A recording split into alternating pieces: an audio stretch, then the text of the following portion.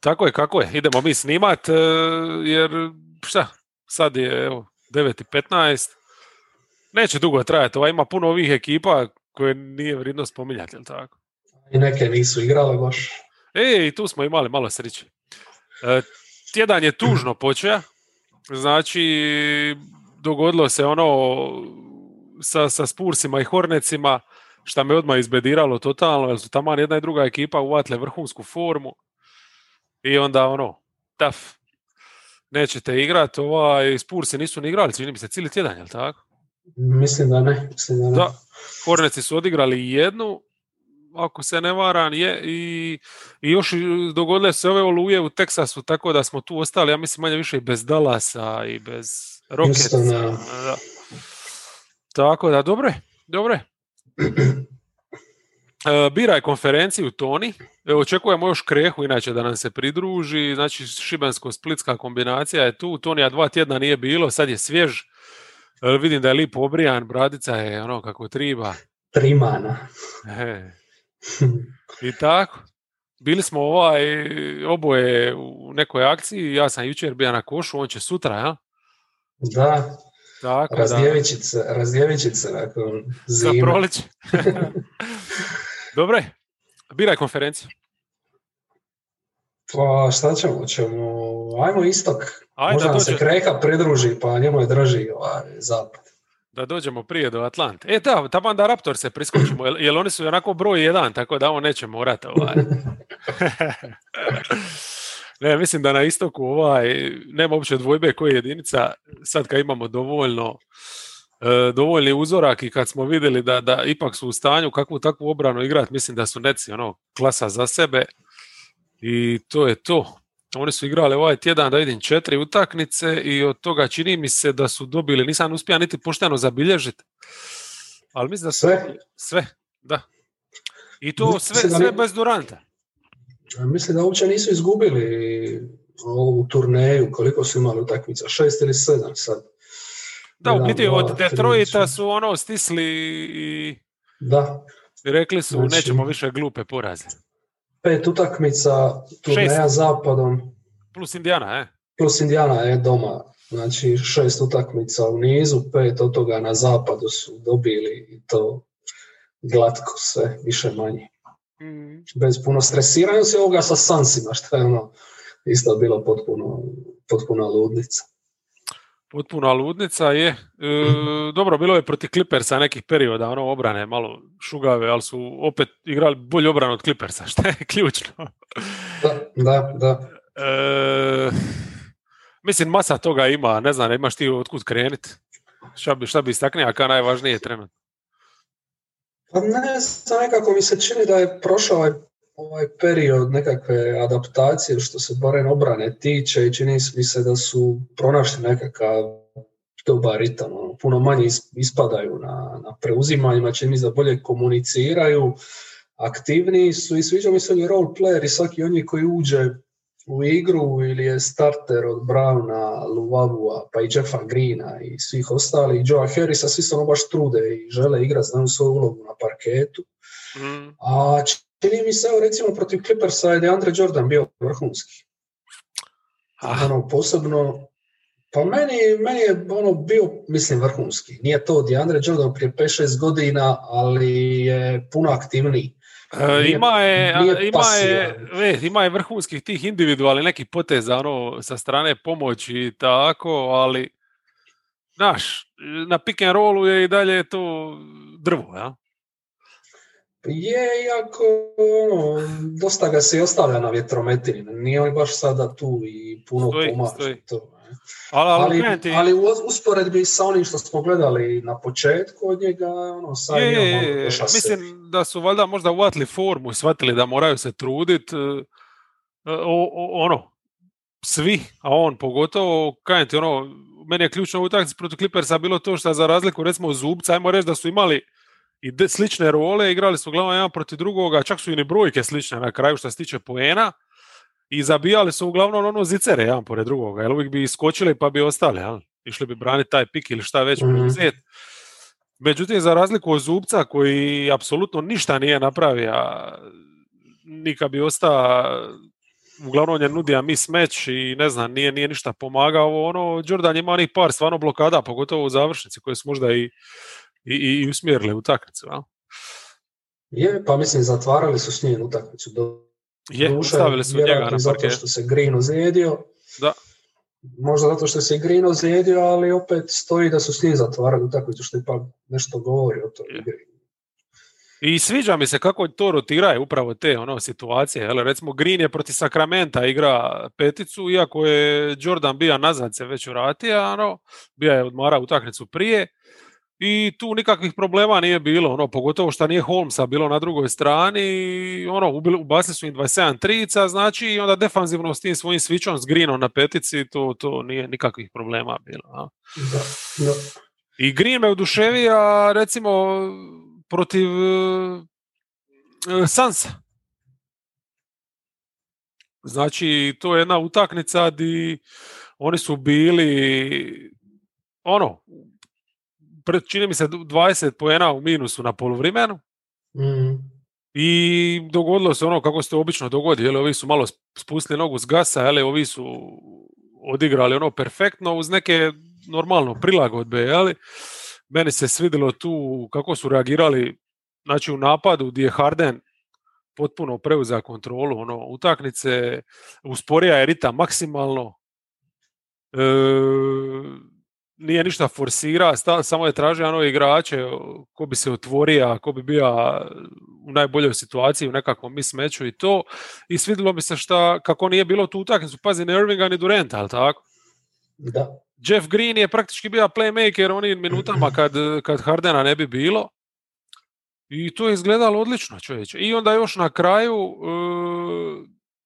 znači tip osim što je razigrava, što je zabija, napada obruč, igra je perfektnu obranu. U tom switchu on stvarno može braniti od 1 do 5. I to je fantastično bilo. Mene tu utakmicu podsjetio na LeBrona, misli ta završnica, jebote, nemaš Irvinga, nemaš Duranta, ali imaš Hardena i LeBrona, jebote.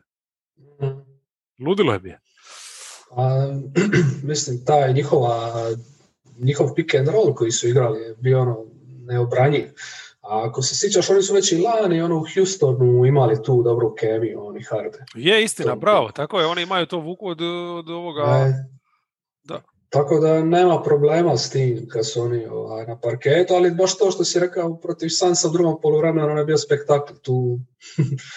Tu si vidio koliko zapravo ti njihovi šuteri oko njih mogu biti gadni. Niko tu sad osim Joe Harrisa nije sad, ne znam, ima nekakvi šuterski pedigre, ali jebote, dođe Tyler Johnson stavi, ne znam koliko stavi, 6 trica. Je, Tyler je igra nevjerojatno.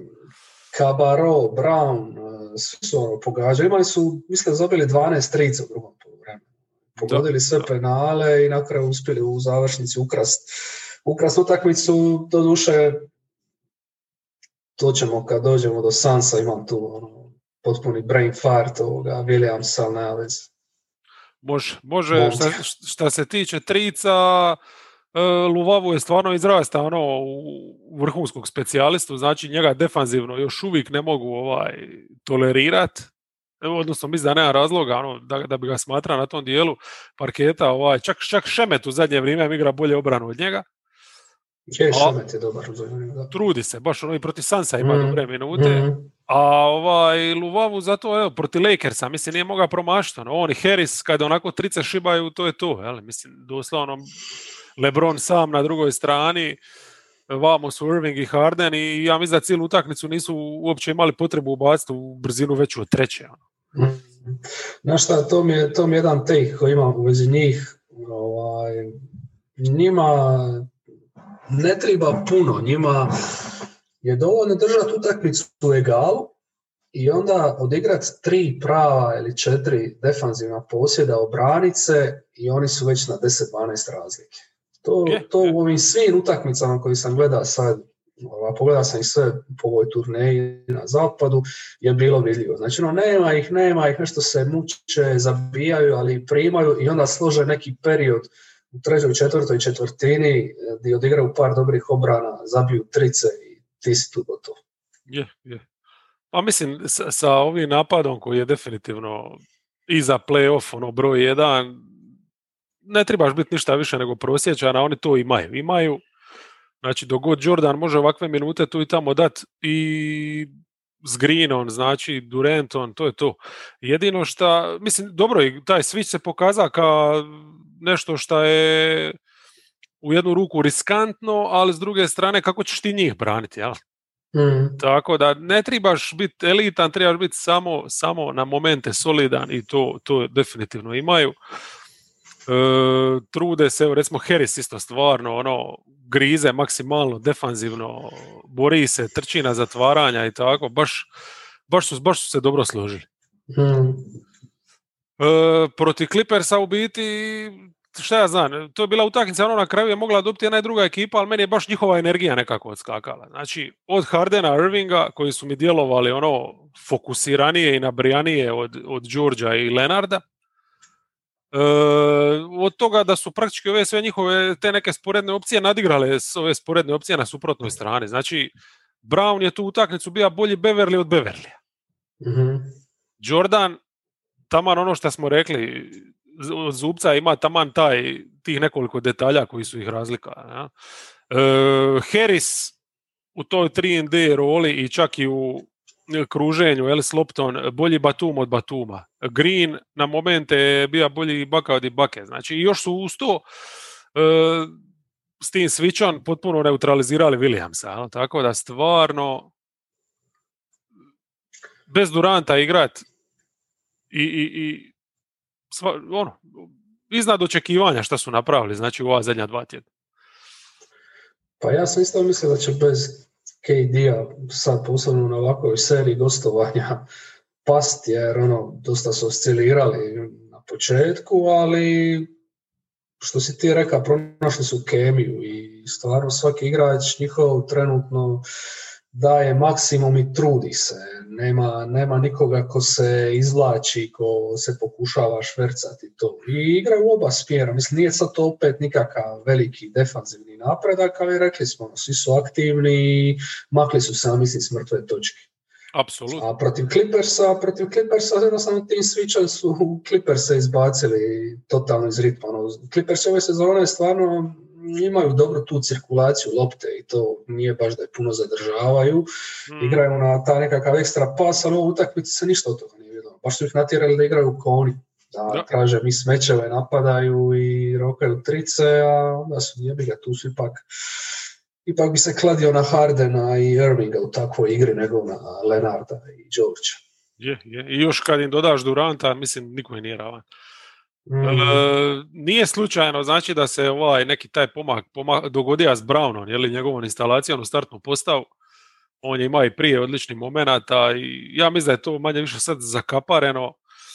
Kad se KD i vrati, vjerovatno bi na klupu mogao ići. A ne vjerujem da će igrati sa KD-a na petici, jel? Znači, vjerojatno će ova rotacija Green Jordan ostati. Njih će rotirati na centru, ovisno o match-upu, što mi se isto sviđa, da se prilagođavaš na taj način. A mislim, Harris je već ima, perioda kad je išao s klupe, ali ne znam. Vjerojatno će Browna makniti onda opet. Je, što kažeš, bilo bi šteta sad, jer stvarno lik je terrier, ali mislim da ovi ostali imaju šta ja znam, veći kredit, eventualno veće ime su i to ne vjerujem da će dirati. Jer ne znam, ona utakmica zadnja što je KD igra, znači protiv Warriorsa, tamo su doslovno i startali s njim na centru. Ali tu nije bilo, čini mi se, znači Jordana na raspolaganju i Green je ulazio kao backup petica. Sad da su Jordana imali na raspolaganju, bili drugčije postupili, ne znam, ali nekako mi isto malo blesavo da opet idu toliko u startu. Iako bi to mogla biti neka postava za kraj utakmice, sa Durantom na 5, Hardenom na 4 i Harrison, Irvingom i Brownom okolo, svak za svoju rolu. Da. U svakom slučaju, njima je dobro. Ove ekipe ispod, njima je nešto malo manje dobro i tu stvarno, mislim, ne znam šta bi se moralo dogoditi da ove ekipe ozbiljnije zaprijete njima i ne znam, pogotovo nekome sa zapada u eventualnom finalu. Znači imamo Sixers se sad ostavija na 2 jer iskreno ni ne znam ko zaslužuje uopće neku dvicu. Znači oni su odigrali... Šta ja znam, nisu imali toliko kikseva, mada im je ovaj tjedan isto od ove 4 utakmice što su igrali imaju 2-2, ja? Ali bez Simonsa su igrali koliko, ja? 2, ja? Ne znam točno, ali znam da su izgubili ove 2 koje su bile bitne, ja? Ali dobro, protiv Jazza su bili bez Embida, ubacili su samo 8 trica, znači tu ništa specijalno ne možemo i ni zamjeriti. Znači tu je ta utakmica, sjećam se da su malo zbunili su Jutu u startu, jer su startali s Mike Scottom, pa valjda ovi nisu znali kako će Gobert, šta s njim, jel treba uopće braniti Mike Scotta, jel Mike Scotta trebamo ozbiljno shvaćati. Ali brzo su oni to riješili.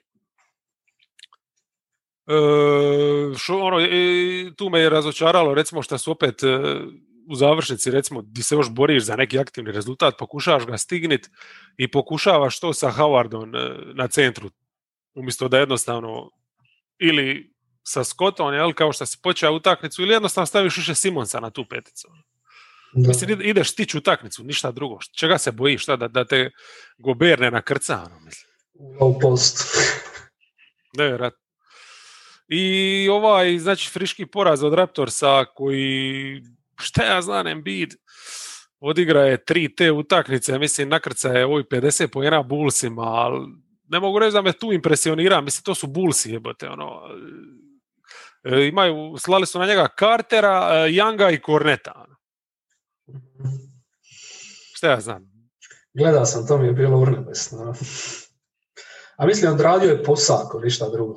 Da. Dobija utakmicu bez Simonsa i ajde, možemo se to igrati. Ali malo je žalosno da je, dobro, ok, nisu imali Simonsa, ali žalosno je da im je treba svaki od tih 50 poena praktički da dobiju. Ja? Jer se nisu mogli nikako odvojiti, a ne možeš se odvojiti iz jednostavnog razloga što si zabija 7 trica. Ja? I još su pristojno uštopali Lavina, kako nije bilo Simonsa, čuva ga je Tajbul i baš ga je dobro napravio. Je, Tajbul je napravio vrhunski posao tu. Šta je još bilo, koja bila ova utakmica protiv Rocketsa, ali dobro, mislim, to su riješili do poluvremena sprdačina. I evo ga, znači to protiv Raptorsa, šta bi tu izvuka? Ja nisam to stigao pogledao sam samo prvu četvrtinu.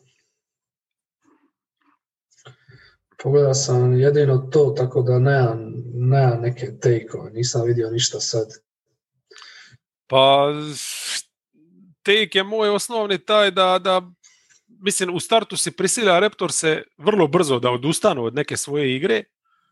Poslali su Bainesa na parket i na kraju se pokazalo kroz cijelu večer da je to bilo sasvim dovoljno da te Embiid ne uništi u sredini i ako bi prošao pored Bainesa, Boucher bi mu sa strane pomoći došao i jedno od ključnih banana večer je zalipija mu.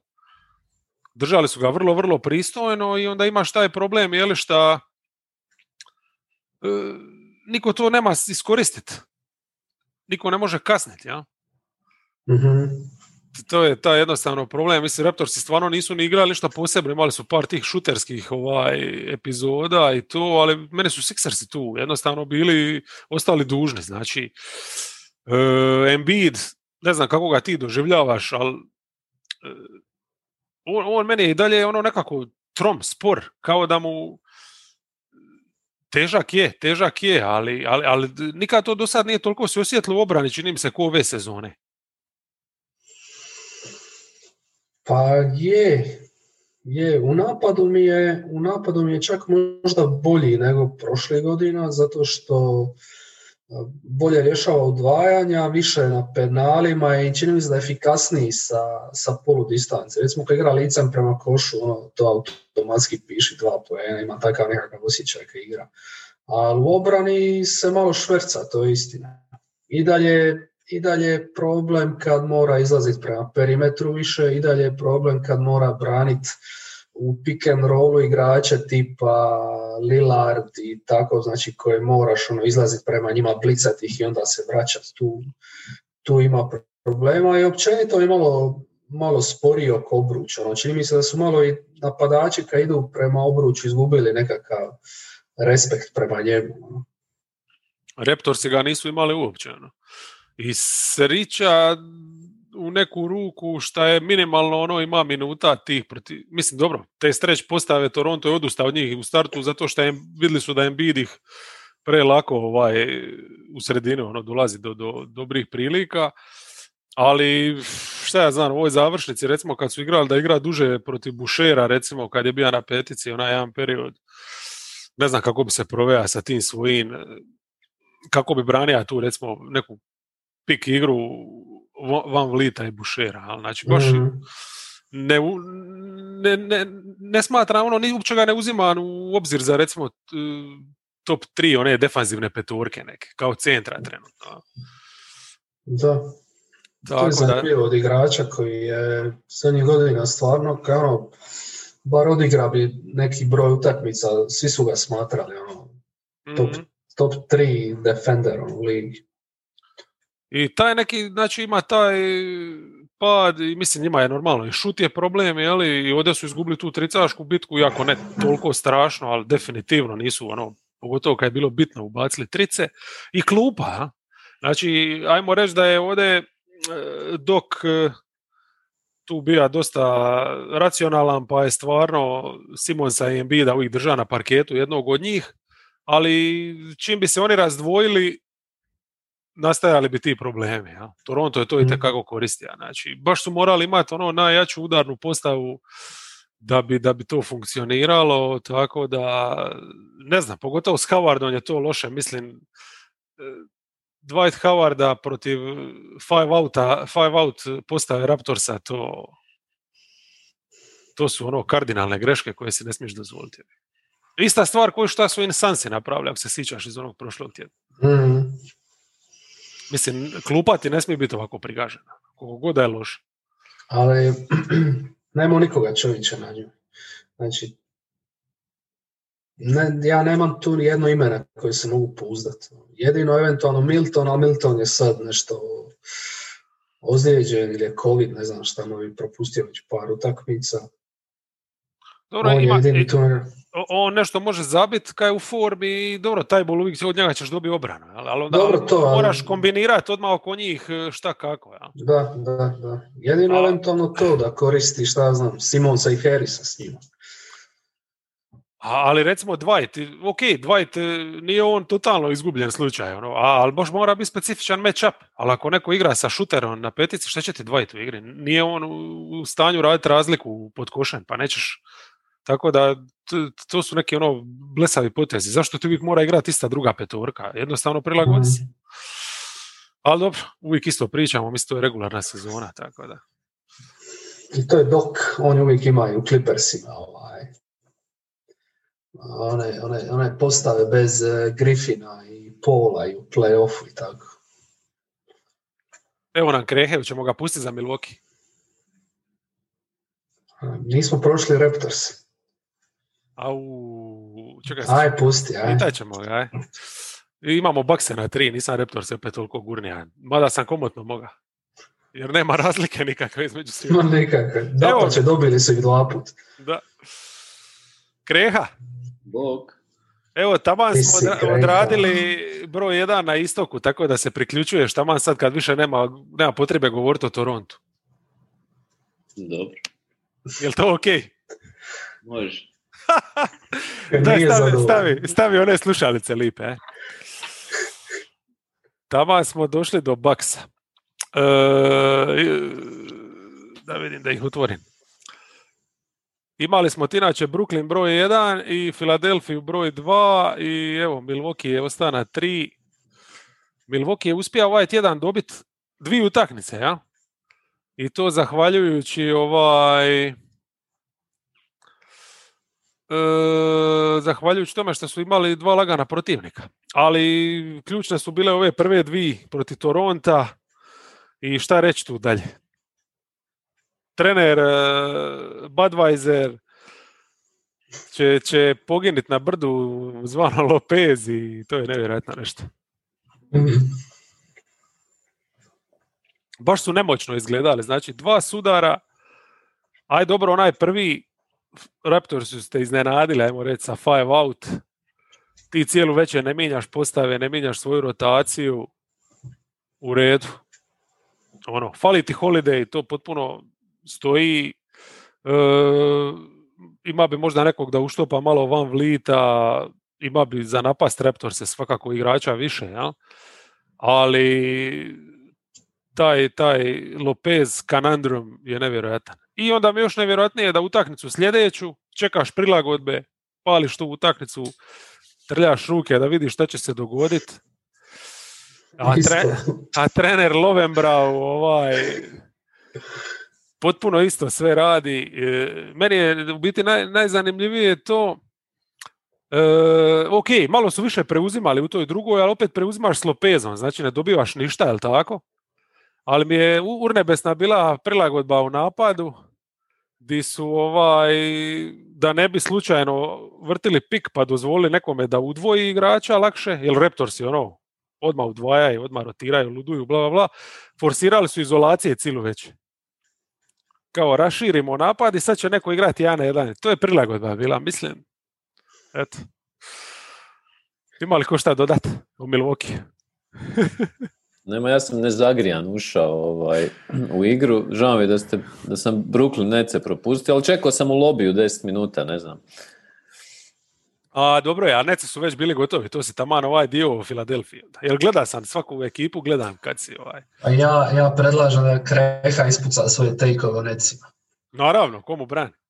Aha, pa ne, mislim, sad, bez veze, sad se vjerojatno ponavljati, ali volio bih ih vidjeti u finalu, evo, to je ukratko. Pa vidit ćeš ih, bez brige.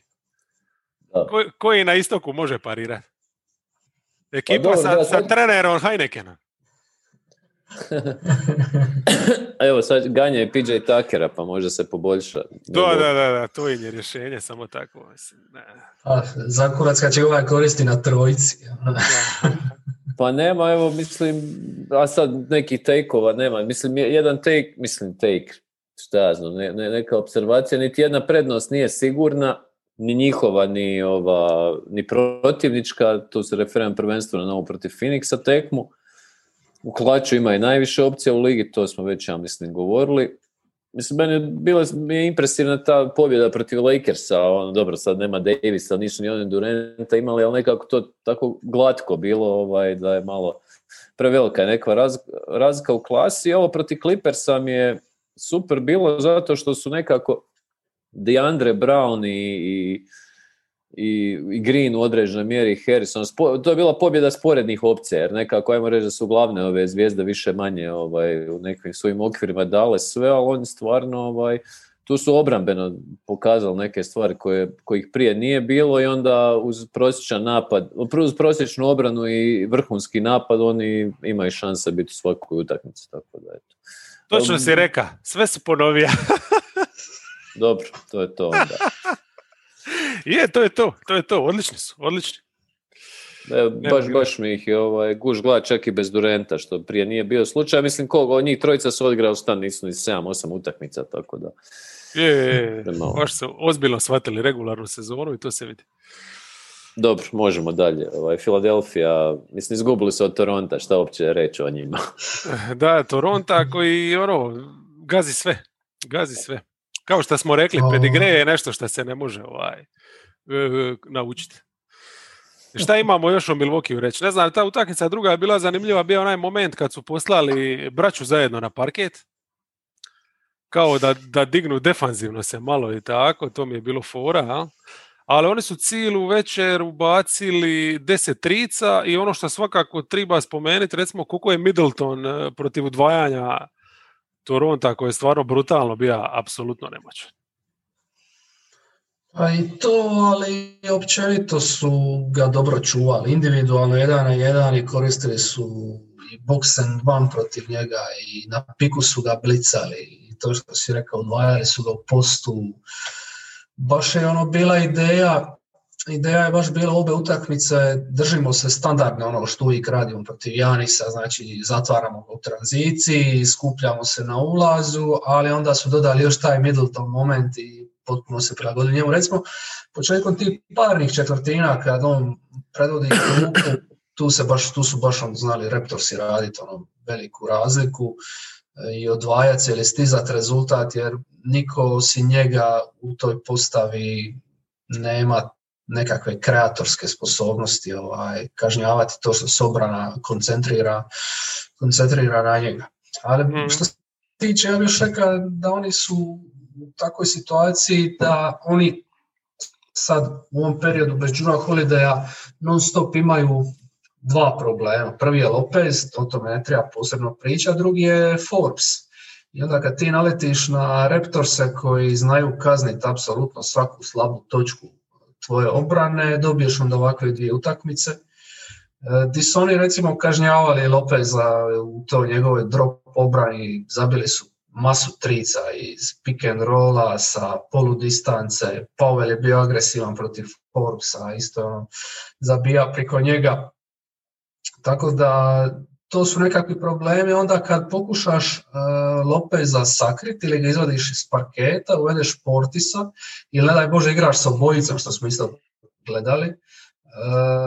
Portis isto držiš u dropu, on je prenizak i prekratak, on ne može zonski braniti pik, onda su Raptorsi samo šibali do obruča kako su htjeli.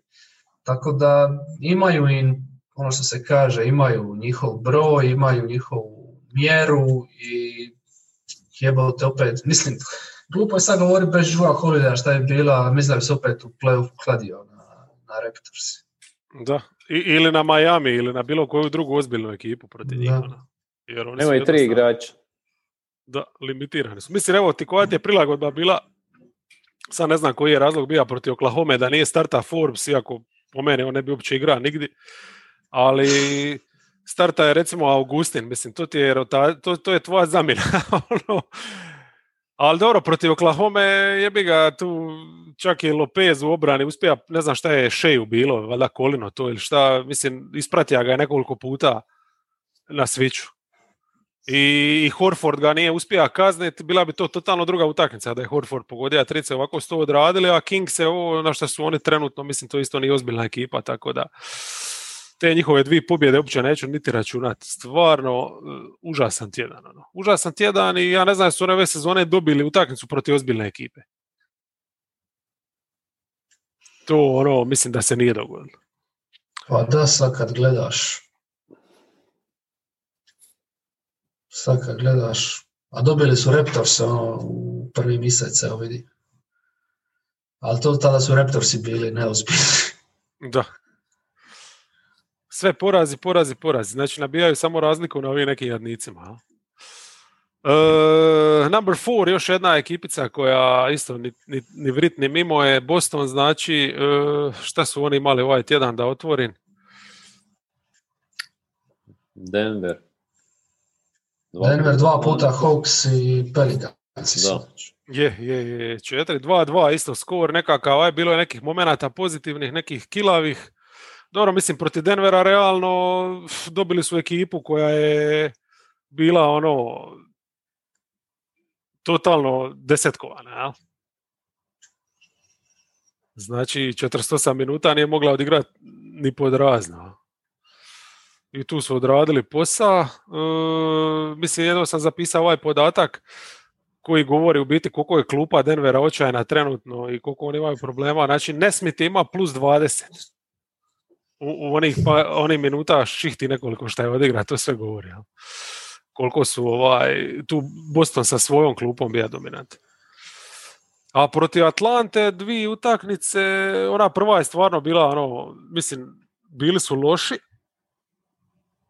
Mislim da je to još jedna utakmica gdje se pokazalo koliko ti fali Smart, jer nemaš nikoga zabraniti ovako te igrače poput Younga, ja? Provali su s Greenom, to je bilo bačene šihte i switch ne funkcionira. A switch taj, ali ništa me nisu oduševili, mislim, Ne znam. Probao sam tu utakmicu skužit, gleda sam je više vjerojatno nego što sam triba, kako je Atlanta to uopće dobila sa i nekom svojom ništa specijalno igrom. Pa Celticsi su to pustili, recite mi sve. Bili su na back-to-backu, to je isto dosta bitno. Da, nakon Denvera, Tu prvu utakmicu, da. Da. Energetski stvarno, Ma dobro, oni često i kad i nije back to back znaju mlita vuć, tako su i ovdje bili. Mislim, oni su u toj utakmici pustili reket, pustili su kontre i napadački skok i to je to. Da. Ovi su i ubili.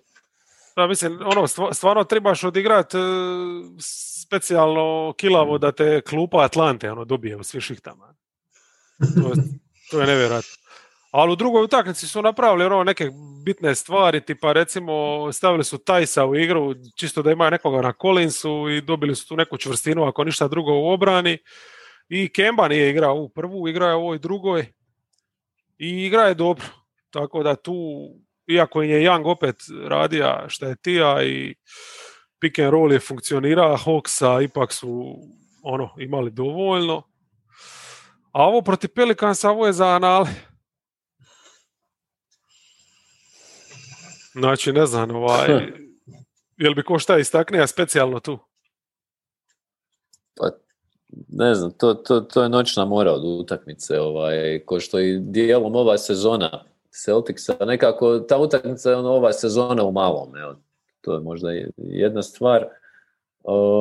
Mislim, Pelicans su bili potpuno uništeni, znači vodili su koliko Boston 24 razlike, nije u trećoj četvrtini, onda malo pomalo čisto Ingram je krenuo jurišat na koš i ne znam, i Nickel Alexander Walker je imao neka ubačaj iz reketa i tako malo pomalo su spuštali tu prednost i postepeno zapravo je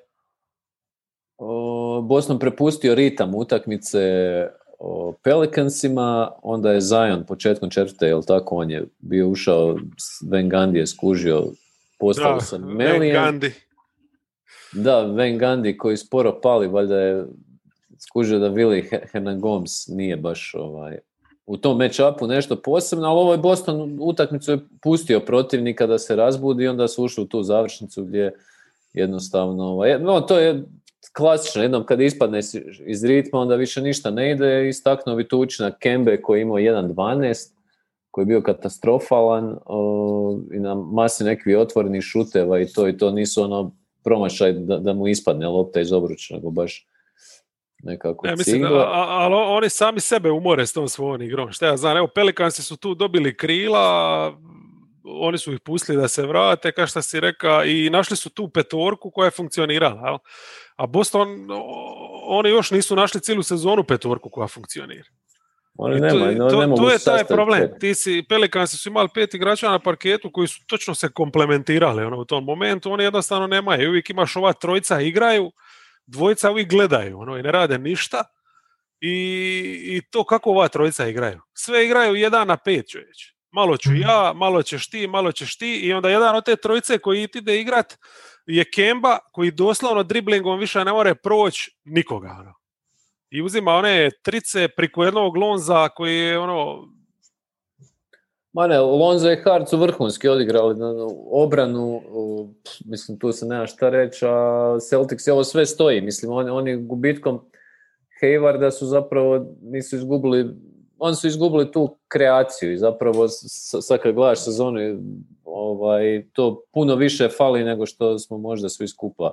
Da, izgubili su kreaciju i izgubili su taj glue guy, čovječ, izgubili su svoga Melija.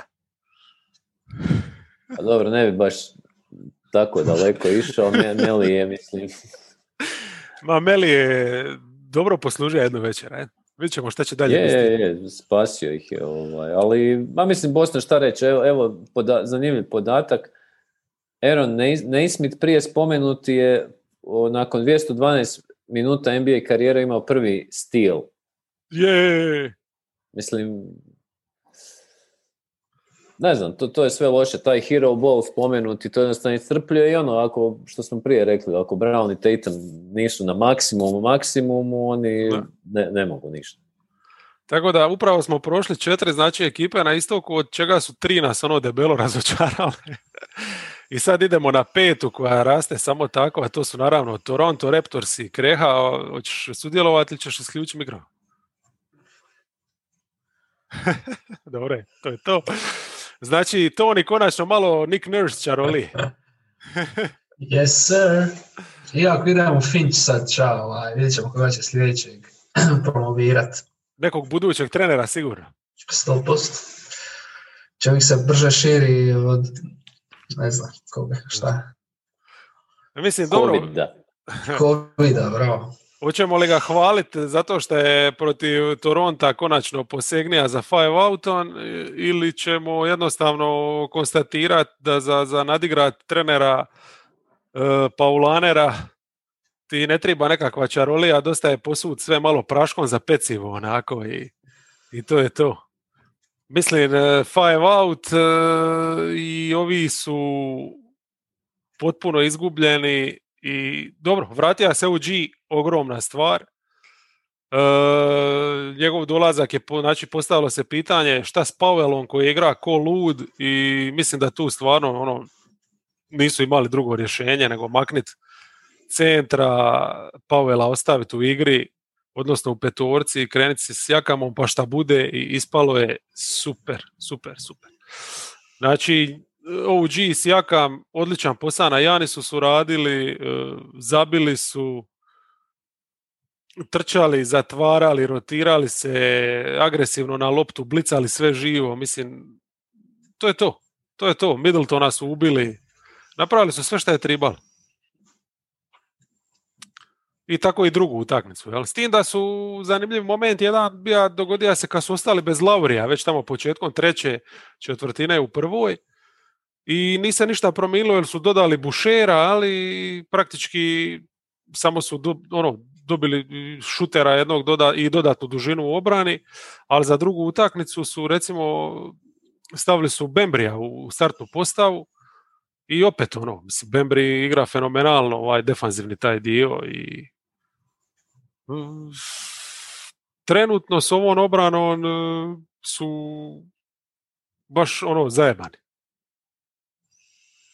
I ne samo to, nego sam vidio da u zadnja 2 tjedna, ja mislim u 4. četvrtinama, znači samo u 4. četvrtinama imamo koš razlika od plus 24 na 100 posjeda. Znači ekipa koju smo uvijek nekako zamjerali, ajmo reći što nema nekakvog izraženog closera i to, je li to Sijakam, je to Van Vliet, Lauri, nebitno, u zadnje vrijeme u 4. četvrtini kad dođe Stani Pani rješavaju bez problema, čak se ne dovode u situaciju da u zadnjih 5 minuta se odlučio bilo čemu, nego drže na sigurnom razmaku protivnika.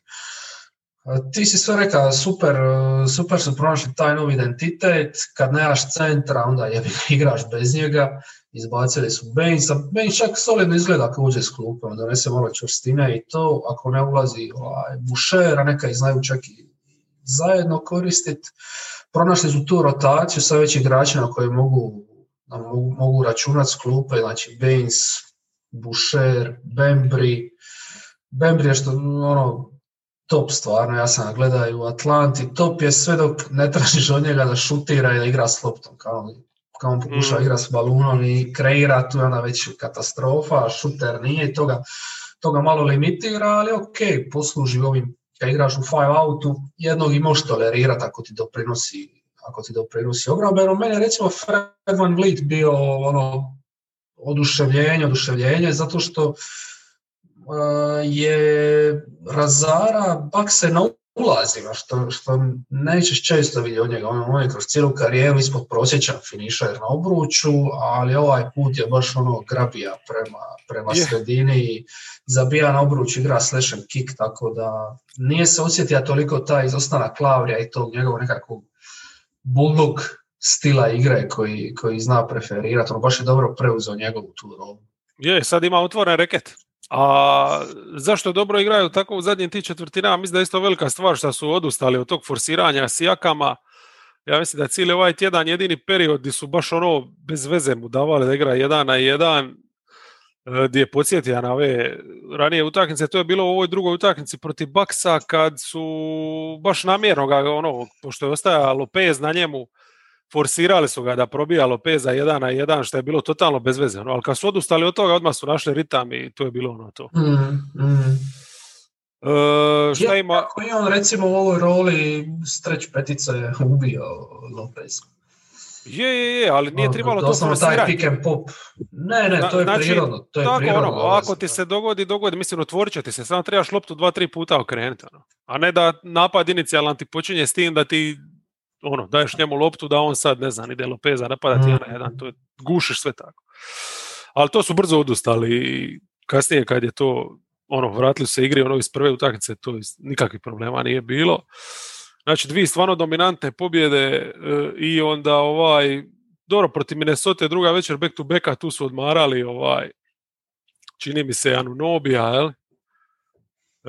Lavrija i dalje nije bilo i tu je Pavel praktički skoro sam dobija Minnesota, ludovaje, kad je malo stava, Minnesota se vratila i opet klupa, energija, ta Bembrija i Davis je odličan bija, donijela je tu pobjedu, a protiv Sixersa ovo jučer, već smo dio toga rekli, mogu samo još jedan put naglasiti, to znači da Baines, koji je praktički sad bija sveden na tu neku malu rolu backupa, ovdje je triba, poslanje na parket, i skoro cijelu utakmicu je proveo na Embiidu, odradio je to odlično, a u napadu im je doslovno tribalo, znači u prvom poluvremenu, kad su upali u minus, Van Vliet je poludija, vratio ih u život i ista stvar Boucher, protiv klupe Sixersa, 5 trica, mislim, totalno, ne da je utakmica se okrenula na glavu nakon toga, nego onda su imali i vrhunskih obrambenih poteza i toga i jednostavno ti kad vidiš u tim zadnjim minutama Davisa, jednog Bembrija, kako jurišaju na Embiida bez ikakvog respekta u reketu, kakvim žarom igraju, to je to. To su Raptorsi. They are back. Evo ti jedna informacija. I tebi Kreha, znam da nas čuješ. Imao 10. napad i 12 obran u ligi. Znači sad su već na tim nekakvim očekivanim granicama, a još jedna stvar što se njihove obrane tiče, prvi su kreirani izgubljenim loptama suparnik. Znači niko ne kreira više turnover od njih. Opet su agresivni, opet su jaki na balonu. Blicaju sve i luđački stvarno igraju na loptu. Indiana je tako pala na 6. mjesto, Dinje i mjesto. Znači, oni su imali neki tjedan, da vidimo. Počelo je to sa Bullsima, ja? Bullsi pa Minnesota, ja? Bulls i Minnesota. Imam ozbiljnu zamjerku zašto je Toronto ispod Bostona. Mislim da bi trebalo biti iznad Bostona. Boston je katastrofa. Polako. Daćemo još Bostonu neki tjedan. Imali su ipak 2 pobjede nisu totalno podbacili. Znaš, evo, realno Toronto bi trebao biti iznad Milwaukee, kakvom lakoćom su ih razbili, ali polako. Mislim da je opet i nebitno sve, jer svi su toliko ispod neca da ovo dalje je čisto šminka. Znači, Pacers su igrali samo 2 utakmice, čini onda jedna je valjda odgođena, da, trebali su ići u Texas. Što protiv Minnesota igrali, to je sigurno. Je, ali nisu, ja mislim, protiv nekoga dole su trebali možda ići Spurs ili neko. Nebitno. Uglavnom, Houston je postpone, tako je. Treba naći, samo su 2 igrali i jednu su uspjeli dobiti u produžetku, jednu su popušli u produžetku. Ne znam, mislim, oni to nastavljaju svoje toplo hladno dok im se ne vrati ekipa. Fascinantna mi je ova utakmica bila, znači, protiv, a jedna i druga su bile zanimljive na svoj način, ali recimo protiv Minnesota im je trebalo 68 poena Brogdona i Sabonisa da se uopće provuku. Ja? To je fascinantno. A protiv Bullsa, znači nije bilo McDermotta, startali su s McConnellom i onda sam u startu mislio da je to dobro, jer kao on će sad razigravati malo, ako ništa drugo, olakšat će život Brogdonu, koji stvarno se muči u zadnje vrijeme i tako, da će mu koju priliku iz spot-upa više i to. Međutim, Bullsi su vrlo jednostavno to riješili, jel? McConnella ne čuvaš na perimetru, nakrcaš malo reket, smetali su Sabonisu koji stvarno odigra tu utakmicu ono brutalno. Mislim da je čak neke ono jedan situacije protiv Korneta nije mogao zabiti, ne znam šta mu je bilo. Sve je promašivao, ko obručeno je bilo strašno za gledati. Baš grozota, ono. I Temple je još jašija na Brogdonu, znači on je isto bio tu usporen manje više i čudi me uopće da su izborili produžetak. Ja. Tako da Indiana isto do daljnjega je držimo tu u nekom krematoriju. Da, ja bih htio istaknuti utakmicu protiv Minnesota, meni je jedna od najboljih utakmica što sam gledao u zadnje vrijeme.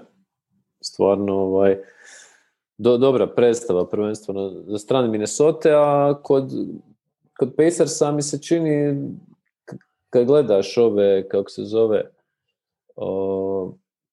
kad ih gledaš onako, mislim osim Sabonisa i Milesa Turnera, oni nisu baš pretjerano veliki. Znaš, kad izbaci TJ Warrena, baš nemaju. U tom dvoboju se vidjelo dosta do izražaja došla ta atletski, neka manjkavost i tako.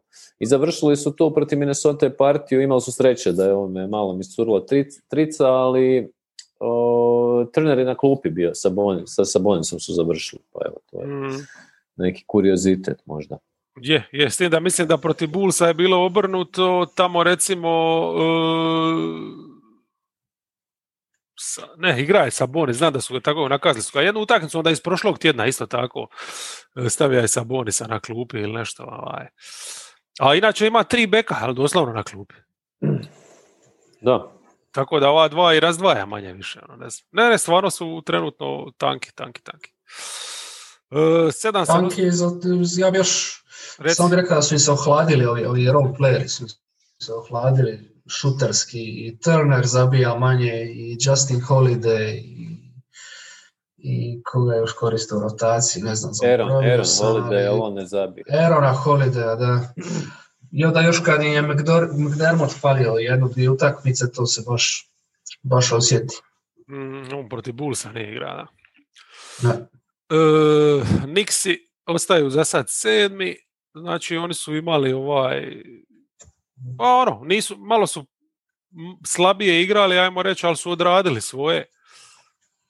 Iako oni sad imaju neke probleme, onaj prvi tjedan je bio baš ono ludilo, a ovaj tjedan slabije, dosta napadački, ali protiv Atlante su odigrali odlično. Ali, mislim, tu utakmicu su me šokirali koliko su bolji bili prvo polovrijeme i kako je sve ono išlo polazno za rukom. Mislim da je glavni razlog bio taj što su trice im upadale i to baš ono iznad svih očekivanja. Recimo Beret je tu večer zabija valjda više trica nego u svim ostalim utakmicama ove sezone. Ja.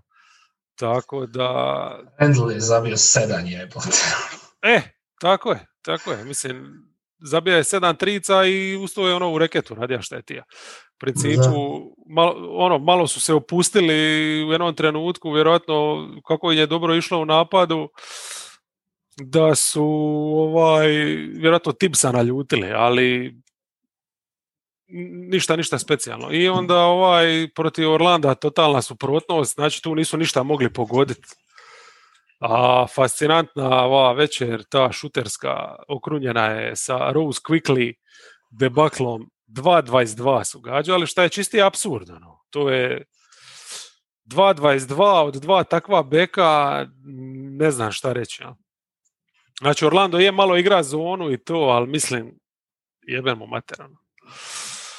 Protiv Wolvesa opet bez trica, ali dobro, Randle je tu uspija izvući, radija je doslovno prikovremeno, koja ekipa su zabili 6 trica, on je zabija 2, a Rose i Quickly su ponovili nešto slično u ovoj utakmici i tu je sad to šta u biti treba istaknuti, šta možda zabrinjavajuće, kako su njih dva dobro krenila kao neki partneri iz klupe, ali sad izgleda kao da su izbacili jedan drugog totalno iz ritma.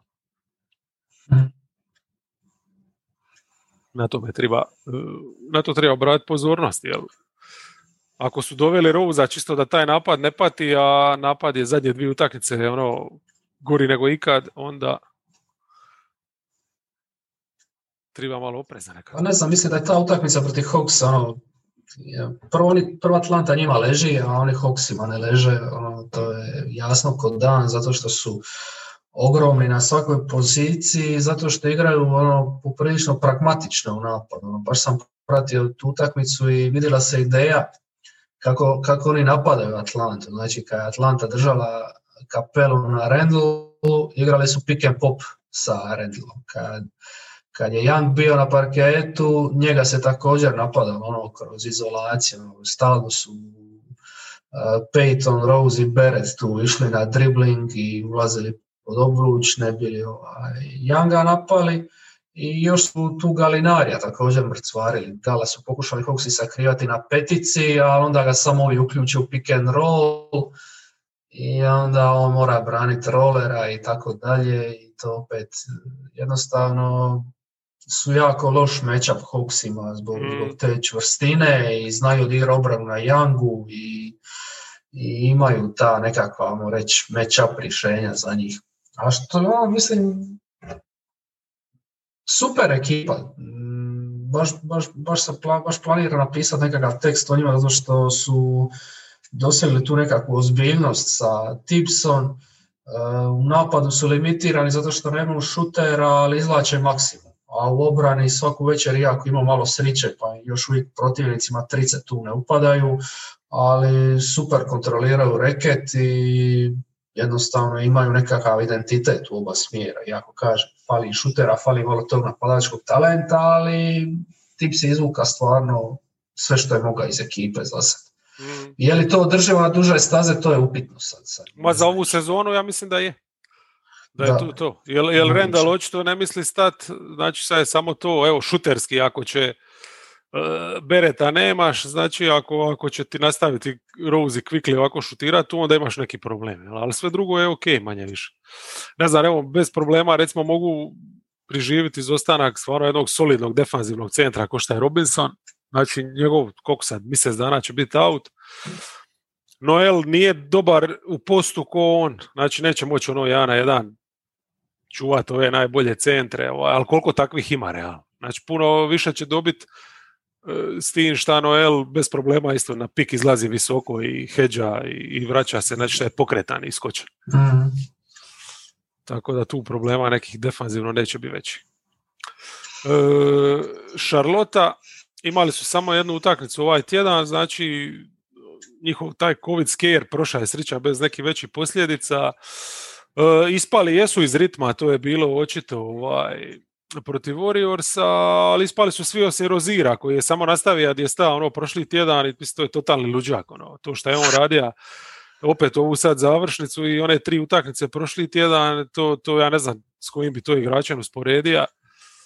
Znači da su Warriorsi ovo odigrali savršeno, on bi vjerojatno našao način kako ih dobiti. Tako, evo, ja sam jedino notirao još tu da su imali više izgubljenih od asista, što je totalno netipično za njih, a to malo govori kako je i Zeller i Hayward, kako su bili drveni i kako je Melo bija totalno na australska liga razini na jednu večer. Znam li Kreha moga zamisliti Rozira u ovakvim izdanjima? Teško.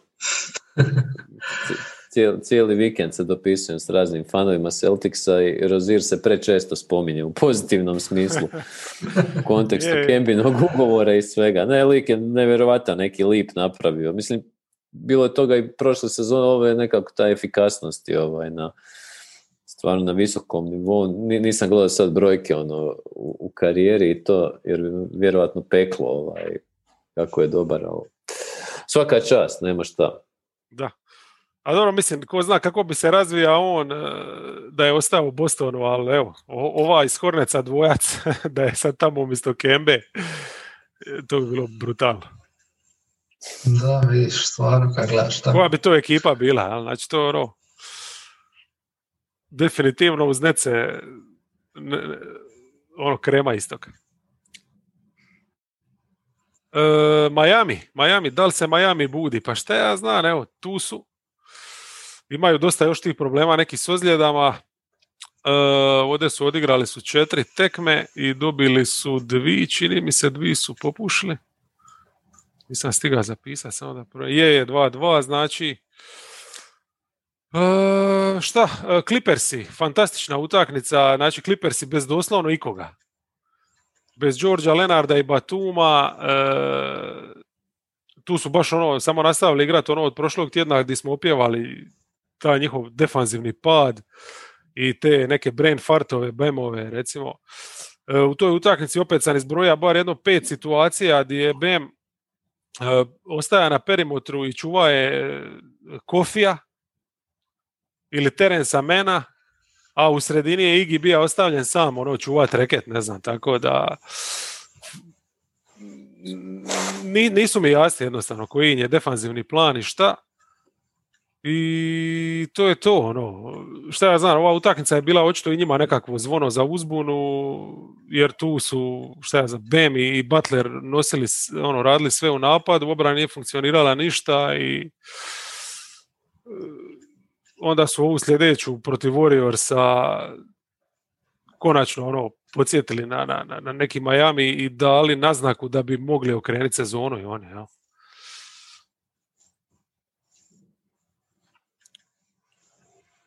Dobro, ovo protiv Lakersa su imali kvalitetnu pobjedu, to je sigurno, tu su recimo zaključali reket, Bam je čuvao i LeBrona i definitivno su meni momčad koja se diže, možda sad ti rezultati taj polovični učinak ovaj tjedan i sve možda ne pokazuje to, ali sad kad je Jimmy tu bar imaš neki glavu i rep.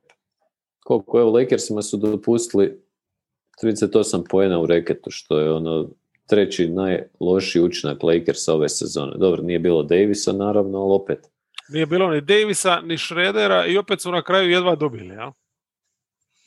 A ni Harrell se nije, dobro, pojavio se je. A ni LeBron.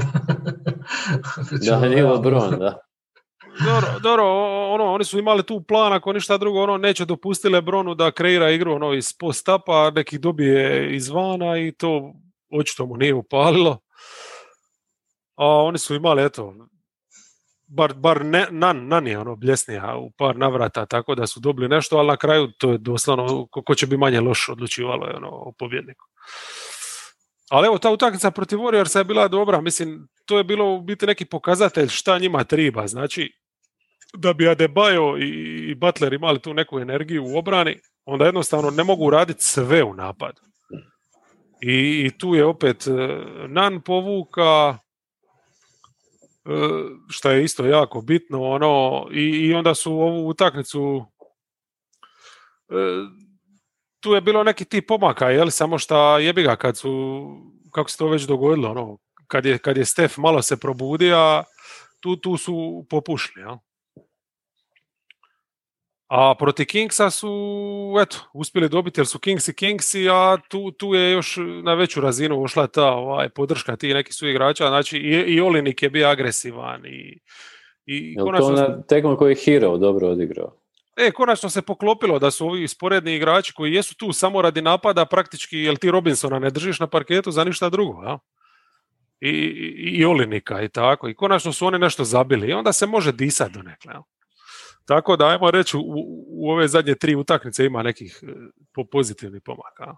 Mislim, to prvo polovrijeme protiv Warriorsa je stvarno bilo odlično. No? Baš su odigrali fantastično, samo jebi ga. Kao i Boston, ali još neke ekipe koje smo spomenuli, jednostavno se u jednom momentu ugasiš i to je to. Plešu samo jedno polovrijeme. Da, nemaju za 48 minuta, a mnogi još uvijek. Atlanta 10, znači manje više za taj poraz od Knicksa smo rekli sve. Celticse smo isto manje više rekli, znači u ovom tjednu je ključno u biti po meni kako je Young dobro odigrao većinu ovih utakmica, pogotovo ove zadnje 3. Protiv Celticsa je dobio onu jednu i ovo protiv Denvera i on i Capela su bili fenomenalni. Capela je u obrani odradio odličan posao i to je to, to je to. Čak su s obzirom na stanje Denvera imali ono još jednu veće di klupa nije ih stigla ubaciti u minus. Čak sam primijetio recimo u Kongvu da ima smisla kad bi se našao ono s druge strane kad mu bili Hartenstein i Nanji i tako. McMillan ima 2-1 kod trener Hawks. Just saying. Misliš da je to slučajno? Pa ne znam, vidit ćemo. Dobro, znaš nešto što mi ne znamo. ne znam. Ne, ali činjenica je da je na parketu stalno. Ko? Dignu na nogama, Nate. Pa on je sad vodio 3 utakmice, kao isto Pierce, jer se Pierce dobija dite. On je dobija dite, čovječe, sad to njega nije bilo nigdje, jebate. Da, McMillan je vodio zadnje 3 utakmice, 2 protiv Bostona i ovo protiv Denvera. Onda je to stari. Odeš na porodiljni, izgubiš posao, to je. Pa misli, ko odlazi na porodiljni, a bavi se takvim poslom, nevjerojatno čovječe. Da, i to sad još u samoizolaciji, protokoli, ne smije se vratiti tek tako. Koji lik? Ali navodno mi treba trenirati, navodno mi treba biti u sklupu sljedeću utakmicu, ali eto. Mislim da su mu poslali poruku jasno. čeka ga asistentska stolica. Šta reći? Pa nemam puno observacija. Super utakmica protiv Denvera sinoć, iako mislim da je tu Denver bio puno lošiji nego što je Atlanta bila dobro. Ovo je bilo izdanje Denvera koje s njima zna dogoditi, gdje se Jokiću ne da igrat, gdje ga Michael Porter Jr. Frustrira previše, gdje se ne trudi u obrani, Hawksi su mu na piku radili doslovno što su htjeli, ali recimo je to neki detalj koji bi možda više trebali forsirati, što smo na početku sezone govorili, double drag akcija gdje 2 u bloku, gdje 2 igrača postavljaju u blok Youngu, to su dosta forsirali i to je bila zanimljivo da je prvi blok postavlja Huerter, drugi blok postavlja Capela i znači onda na weak side imaš pravog šutera i onda obrana ne smije pomagati kad Capela rola, to je bio neki onako dobar koncepcijski potez, a ovo ostalo je sve nije sve po starom, jer bi spomenuo Skylara Macea. Da, čovjek s pulsom, Da, usporedbi sa Rondom i Goodwinom, stvarno, ako ništa drugo, bar izgleda donekle pouzdano, i Tony Snell mi je novi ljubimac, čovjek ne promašao otvoreno tricu, spektakl. Je, nešto na klupi su dobili s njima dvojicom i Šta ti se čini od Cam Reddisha, s obzirom sad je imao prilike malo više, kako se čini njegov učinak? Taj čovjek ne mora pogoditi šut jebati iz igre. Nisam, ma čak mi nije problem toliko šut, nego općenito mi ne donosi dobre odluke. Brzopleto uzima te šuteve, uzima šuteve preko ruke u 8 sekundi napada i forsira ulaze, nesiguran je na ulazima, nesiguran je na driblingu. U obrani stvarno trudi se, zna uštopati igrača, zna ukrasti loptu i to, ali pari mi se kao da previše forsira i trudi se da on nađe igru, umjesto da igra nađe njega, ne znam, ko da igra van svoje role, tako mi se čini. Očekivao sam da će on napraviti nekakav iskorak, ali ništa od toga još. Da, i igra donekle van svoje role, jer tribaju puno veću produkciju od njega. Tribaju da bude on ono što je bio DeAndre, jel? To je isto. A on to, mislim, nevjerojatno, znači svaki šut da je u nekom kontaktu ili da je obrana blizu njega, to odmah vidiš da to je kumpir. Kada se pripadne, ne znam. Da, on je stvarno fluidan je, lipo ga je zagledat, baš vidiš u njemu NBA igrača, ali onda u praksi često zakaže. Mislim da je na treninzima vjerojatno rastura. Vjerojatno, to Mario Hezon je čini. To je to, Ne znam, ti Kreha si nešto vidio od njega, je? Nisam u zadnje vrijeme baš Atlantu pomno gledao, zato sam i pitao, jer Rediša nekako cijelu sezonu kad god sam ga gledao je niti smrdi, niti miriše. Premalo mi stvari radi na parketu, ali jako puno minuta ima, pogotovo sada zadnje vrijeme. Ali prije dok se nisu svi pozljeđivali, nekako nije mi ostavljao najgore kad zaboraviš da je neko na parketu i da je uopće igrao. Koliko na primjer Bledsoe jučer protiv Pelicansa, gledaš cijelu utakmicu, kasnije vidiš da je igrao 12 minuta, uopće ne kuriš. A ovo je ipak mlad igrač u drugoj sezoni u ekipi koja treba nekakav učinak na toj krilnoj poziciji, sad kad su svi pozljeđivani. Je. Ali evo ga, Capela i Young stvarno sad punom pogonu su i to im je dovoljno za kotrljace.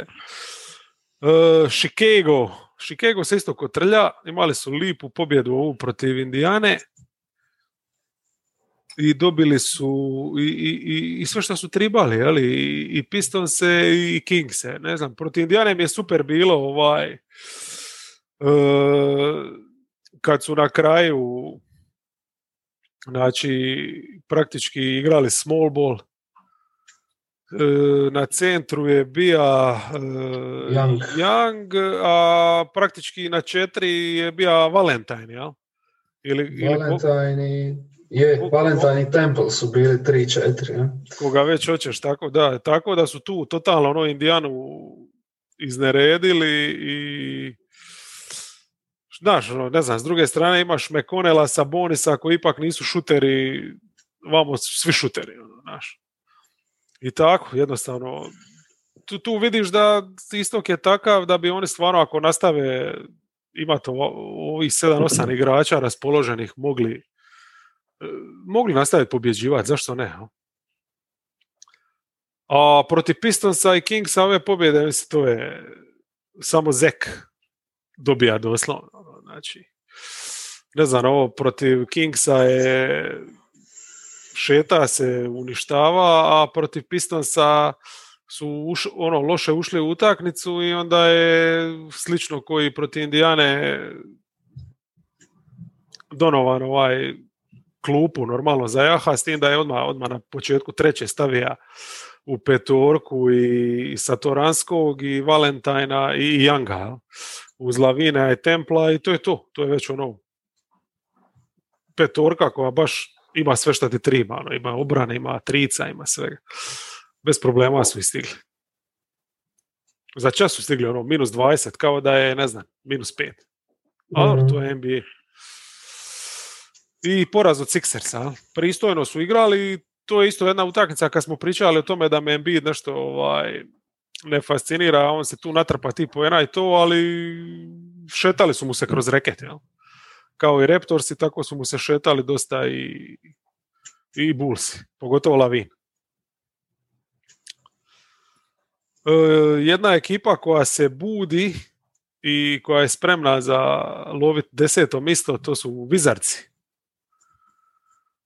Znači, to je sad već nekoliko ozbiljnih pobjeda. A? Sad su skilili su. Ko su dobili 5 od zadnjih 7, ja? Tako nešto ide. Dobili su 4 zaredovani i 5 od 7, ako ćeš tako gledati, ali u ove 4 zadnje imaš i Celticse, i Denver, i Blazerse. Ovaj tjedan su počeli protiv Rocketsa, koje nije problem dobiti, to moraš. Ja?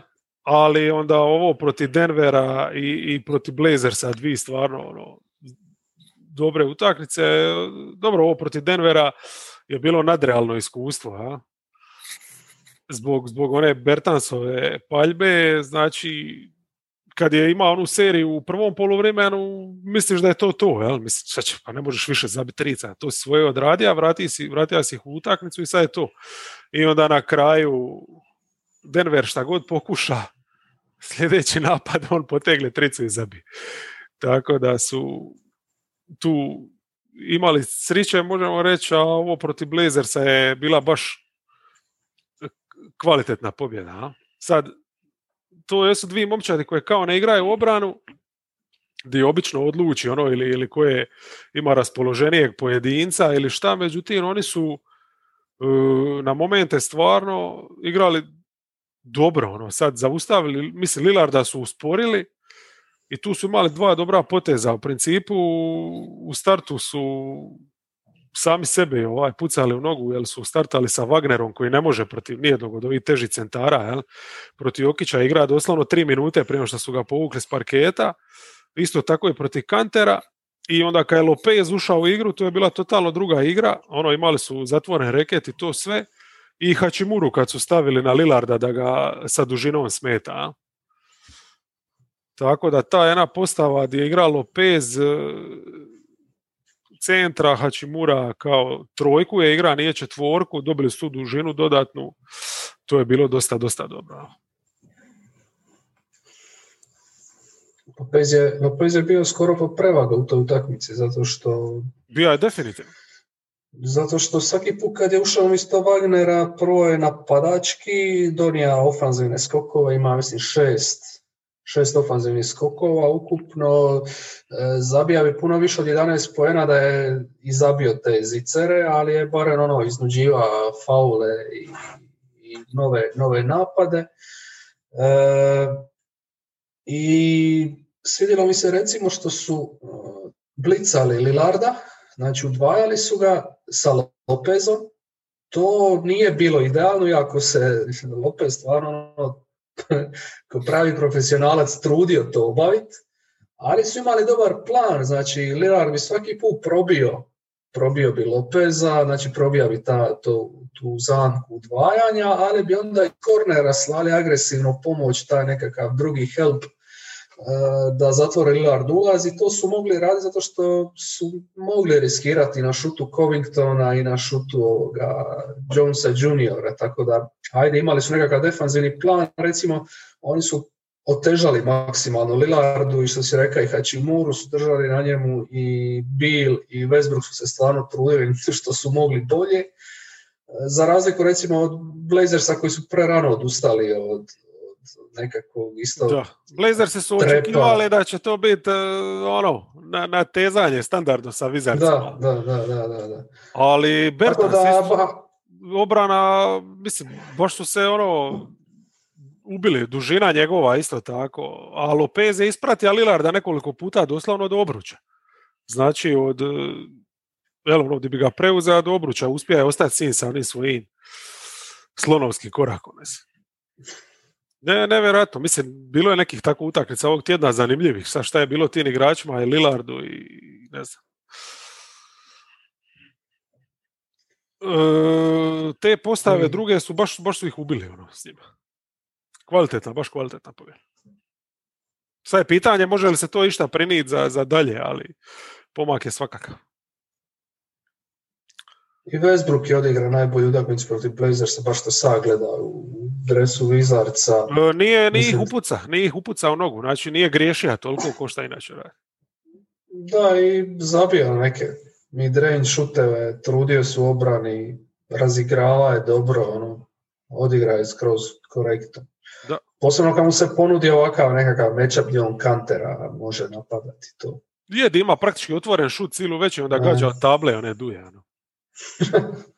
Ne, a to je to, mislim, kod njega ti je bitno samo da neće gađati svaki put 100% iz igre, ko šta je ovdje, jebi ga, ali da ne gađa ispod 40%, već ti je pomoga, i ako ima, ne znam, omjer asista izgubljenih 2:1 i to je nešto. Tako da, Westbrook, cool.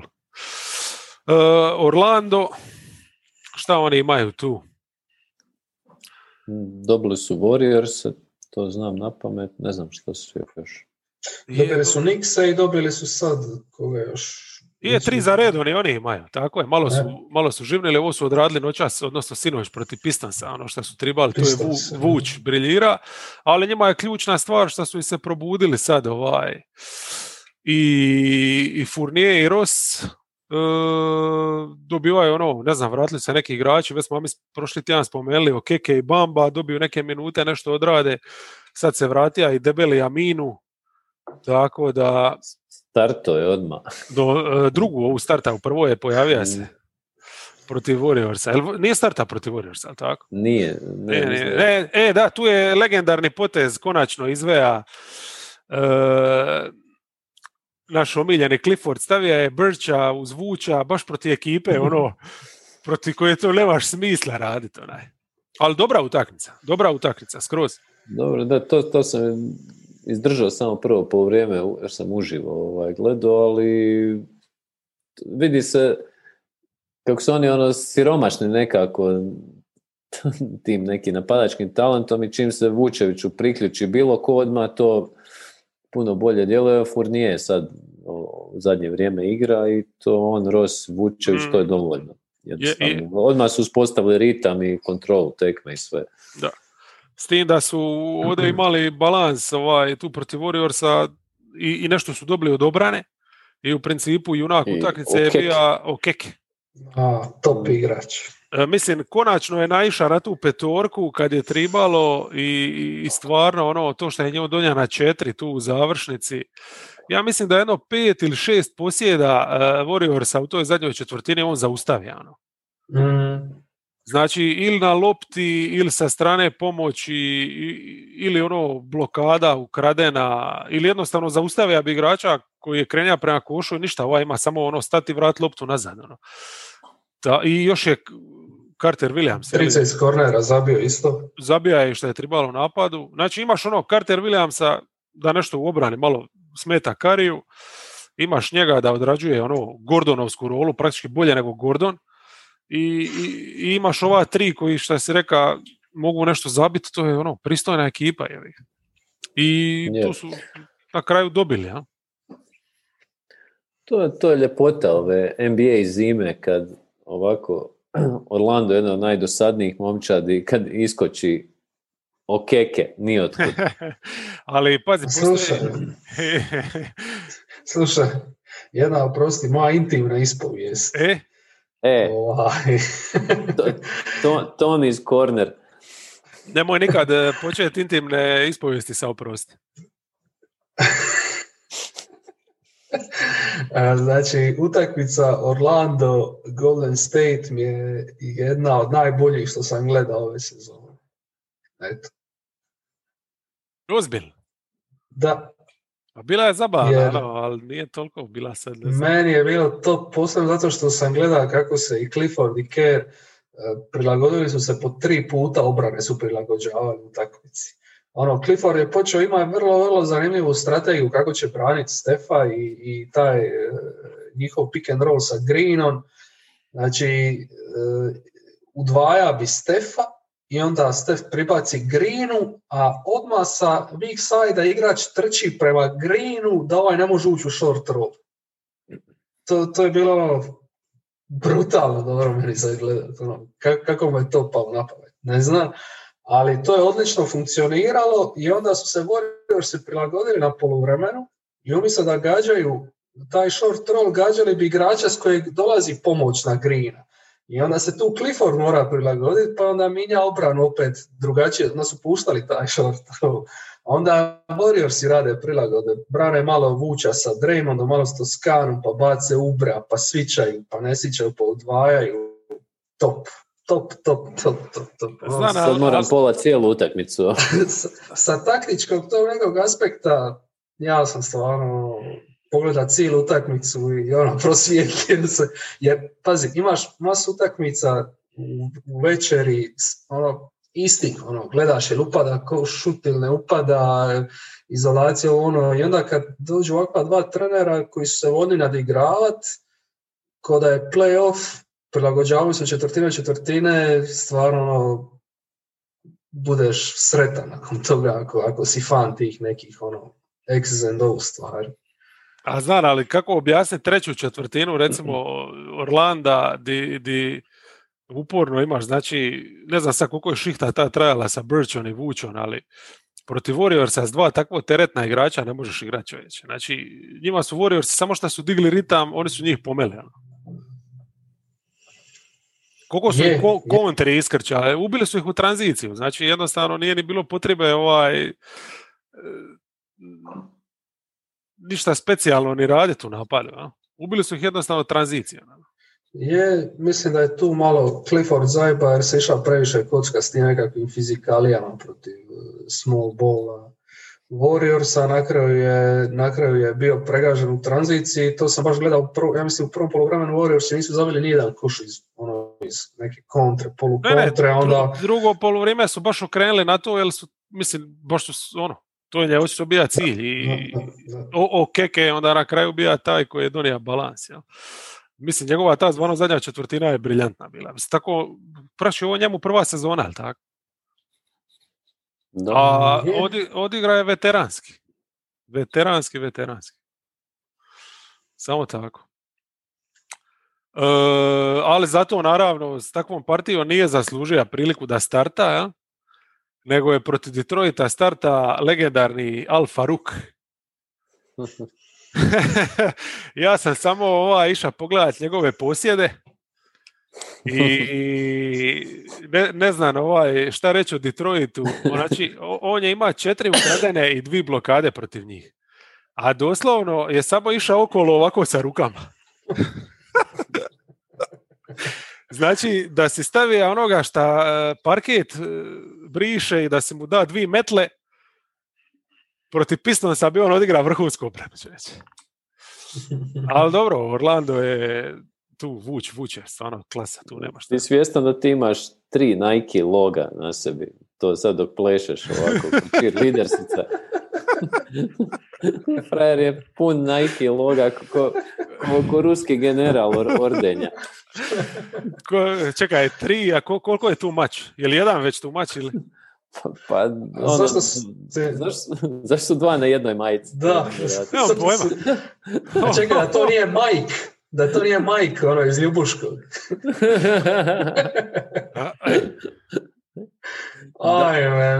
Ajme kića, ajme imaj na rukavu. Znači 3 ima na hudiju. 3 na hudiju, ne znam zašto. Koja je ovo edicija? Priznaj di si kupio, ajde. Roba s greškom. U Benkovcu. Arizona, ali ne ona. U biti nisam ni kupio, nego kad sam kupio Boban tenisice, ovo sam dobio kao bonus. Ali čekaj, Kreka, viš da mu piše na hudiju swoosh, znači ne piše ti swish. Da budeš siguran da je... Majke mi. Je li trebam uopće pričati o Detroitu i Clevelandu? A vas dvojica tribate, jer vama je Detroit sve, evo, prepuštam, sad ću sam jutat. Evo, Kreha, ako imaš šta reći o Detroitu. Pa nisam i stigao pogledat, nažalost, dovoljno. Vidio sam da je Dennis Smith startao neuspješno i da... To je to jedino što i treba spomenuti. Delon Wright se ozlijedio, tako da je ikakva naznaka ozbiljnog playmakinga nestala s njim. Ali dobro, sad Nick Bay ima nekih solidnih minuta, iako mislim da opet previše trica šutira, ali dobro, vidjet ćemo kako se razvija dalje. Ta utakmica protiv Memphisa i ta Smithova, to preuzimanje momčadi njegove, to je baš bio trenutak kad je sve ušlo u kurac. Znači, tu su protiv Memphisa se i držali i... Koliko se držali 5 minuta, ovi su i satrali Pa dobro, ali kasnije su se nešto vratili, znaš, nije to bilo sad toliko jednostrano, znaš, ali kad je uša, gotovo. Pa Memphis je na kraju mora ozbiljno stisniti da osigura pobjedu. No? Znači, Smith tih zadnjih ne znam koliko minuta, užas. I ovo jednostavno protiv Orlanda ništa, no? I izgubili su tu protiv Bullsa, tu je Grant vuka, ali pomoć od nikoga. I Cleveland definitivno najgora ekipa u ligi. Znači, uredno gube utakmice do poluvremena i ne mogu zabiti više od 8 trica, to je neka magična granica. Ne znam, Allen mi isto ne izgleda dobro. Ajde, u napadu još kako tako, s nije na parketu, nešto to i mogu izvesti, ali defanzivno kada niko ništa ne zna šta radi. Da, mislim, ta obrana koja je bila svojedobno 2., 3. u ligi, sad je 24. Je, treba tu sad očito provitriti malo slačionicu i naći neku kemiju. jer nisu dobro krenuli. Evo, protiv Tandera jedina utakmica gdje su uspjeli izdržati, tipa nisu do poluvremena popušili, nego su uspjeli do pola treće, ajmo reći. To je to. West, hoćemo od iza. Da.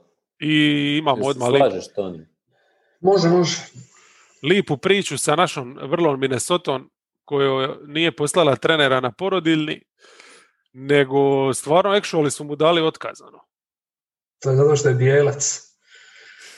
Pa ja mislim da je zato što je debil prvenstveno.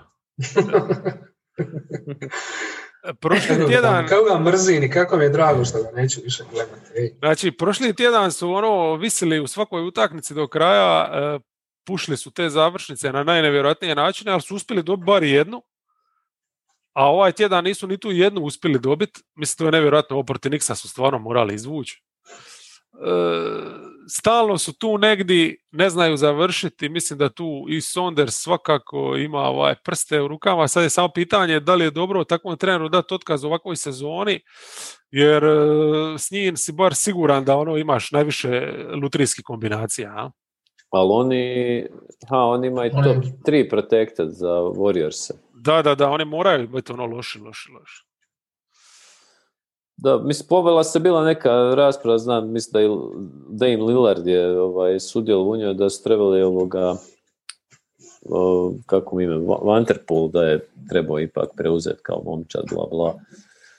I to umjesto Fincha, ali dobro, to ćemo ostaviti pod ovu trač rubriku. Ne znam, meni Minnesota kroz sezonu stvarno djeluje mi da ima tu nekih zanimljivih igrača, da nisu toliko očajni. Ono što se vidjelo, recimo i ovo protiv Indijane i to, da uopće ne fali D'Angelo, da pače Rubio, dok vodi igru imaš nekog NBA playmakera i tamo jednostavno lopta kruži. Ne znam, imali su tipa, evo, tu je zapisano prvi 13 minuta, protiv Indijane su imali 13 asista na 15 field gola, što je praktički nevjerovatan podatak ako znamo kako su inače igrali, recimo sa D'Angelom, ona nabijačka. A znaš, on ti možda fali jedino ko closer.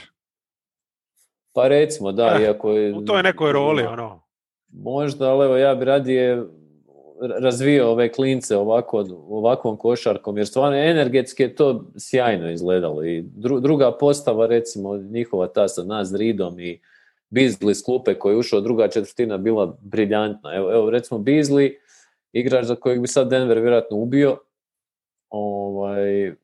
mislim i prodoran je i krao je lopte i završavao. Baš dobro sve skupa i Towns onako ok izgleda, nije sad nešto. Ma Towns je protiv New Yorka doslovno sam skoro dobija utakmicu, gdje je pokazao koliko je jebeno talentiran. To je da, on jednostavno u toj sredini svi nekako pod Saundersom igra i 20% lošije, rekao bih. Onda imaš pick and roll, Naz, McLaughlin isto, ima tu mesa. Da. Ne znam, jedina utakmica u tjednu, baš di su bili bez veze, to je bilo protiv Lakersa, a tu nije išlo ništa i tu recimo šokirala ta odluka od pokojnog Saundersa, ajme, ne smijem možda reći pokojnog Saundersa, jer ovaj jedan stvarno je pokojni. Ex Saundersa. Znači da koristi potpuno rotaciju, prva petorka, druga petorka i tako. To je totalno debilno u kontekstu toga da ti imaš jednog Edwardsa kojem trebaš dati neke minute da se razvija i ovo i ono, bla, bla, bla. Mislim, znaš, imaš 3 kreatora, imaš Rubija, Townsa i njega i držiš ih na klupi i McLaughlin, Reed. Ok, to je dobra kombinacija, ali taj bar stavi Beasleya oko njih i tako. Onda su ovu drugu utakmicu protiv Indijane, igrom slučaja Beasley je bar prvu šihtu odigra s klupom i valjda su tu skužili da to, wow, jebote, pogledaj, ovo ima smisla. Pa ga je stavio i kasnije, jel?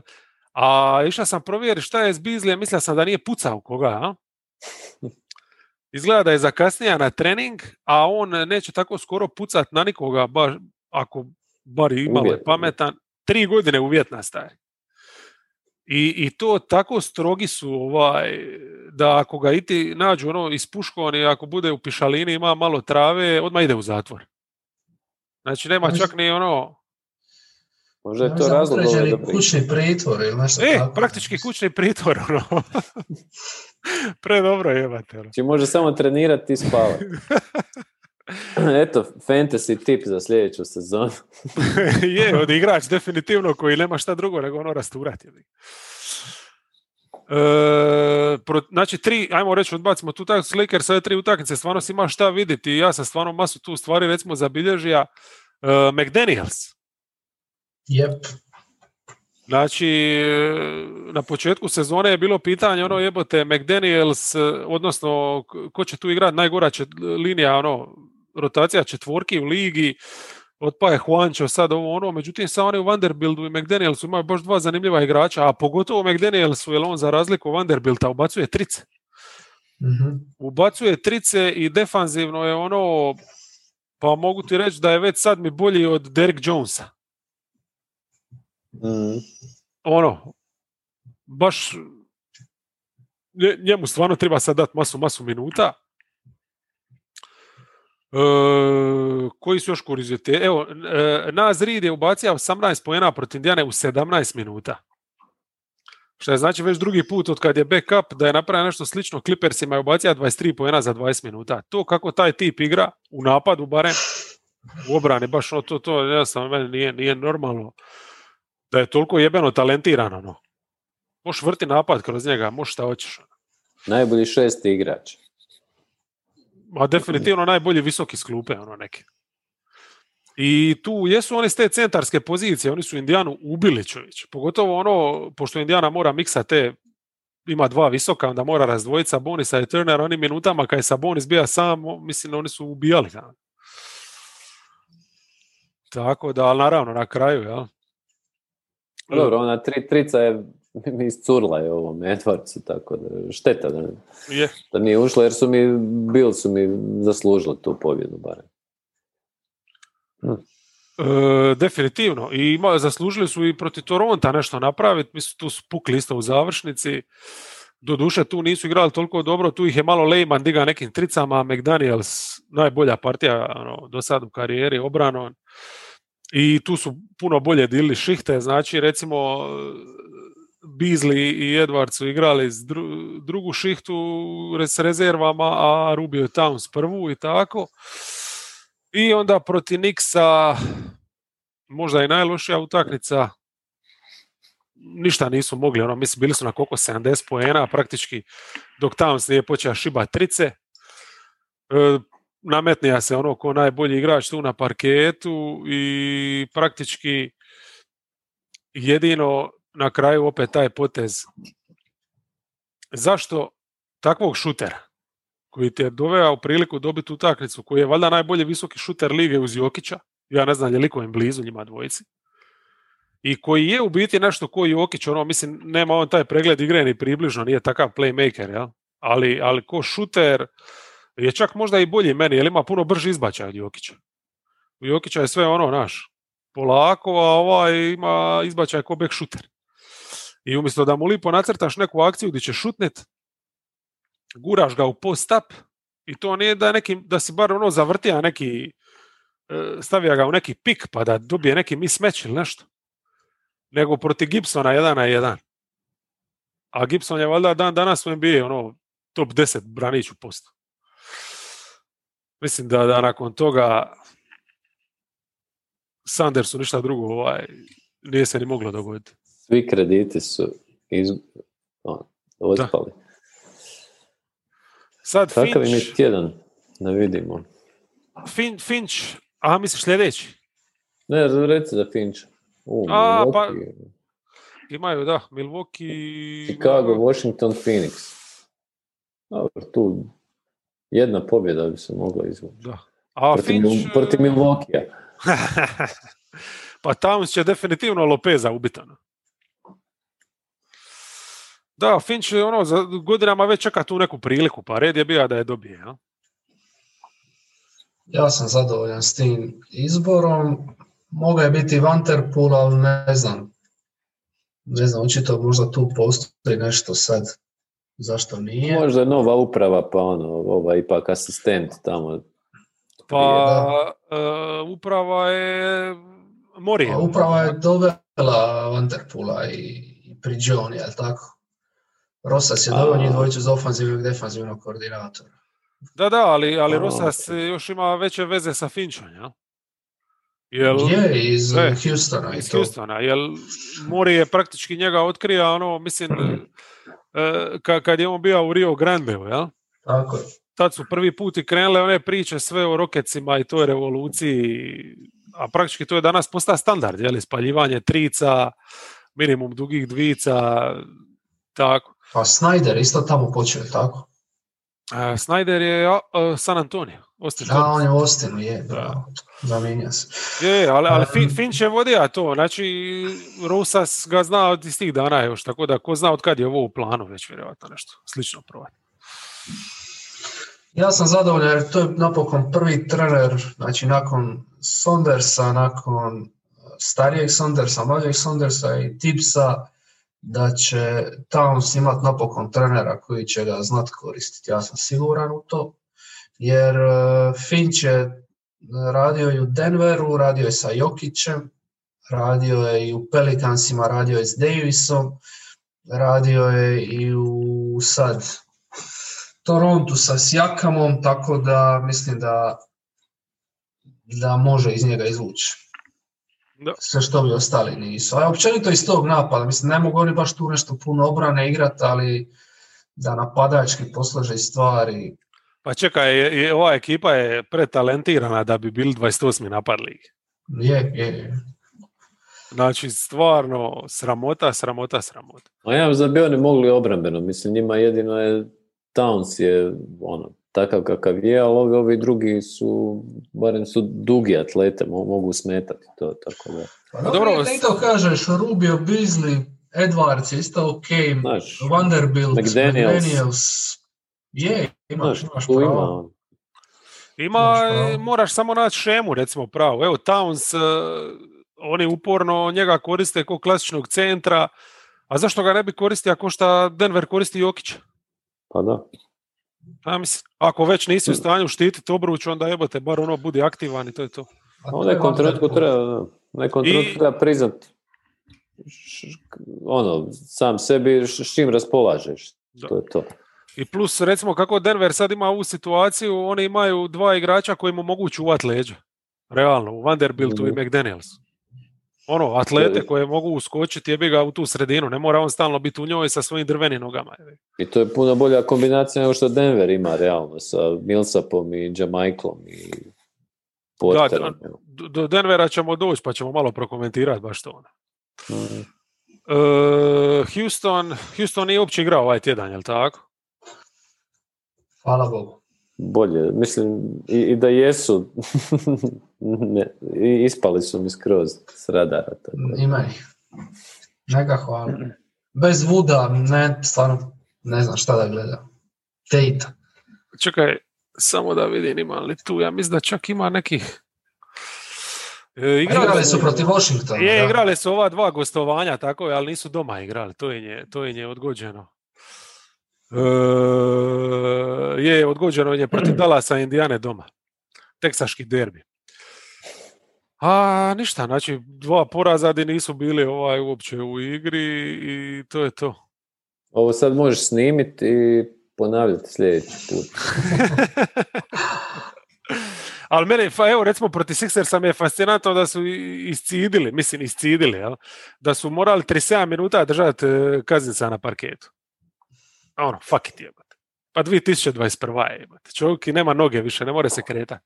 Pa evo sad je ova informacija neki dan. Čudno nekako, kao da će se vjerojatno razdvojiti. Mislim da Cousins odlazi. Jel on ima garantiran uopće ugovor? Mislim što najbolje da je garantiran. Aha. A dobro, ali je vjerojatno minimalac. Tako da. Ma da, pa to je... Dobro, čini mi se da su doveli onog jednog što je bio u Dallasu par minuta, Ray Spalding. Petona, to je to. Pa Peton je. Justin Peton. Isuse Bože. Od generala Petona, unuk. Praunuk.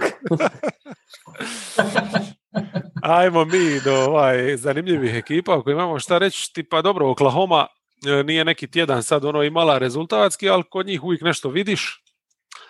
Znači,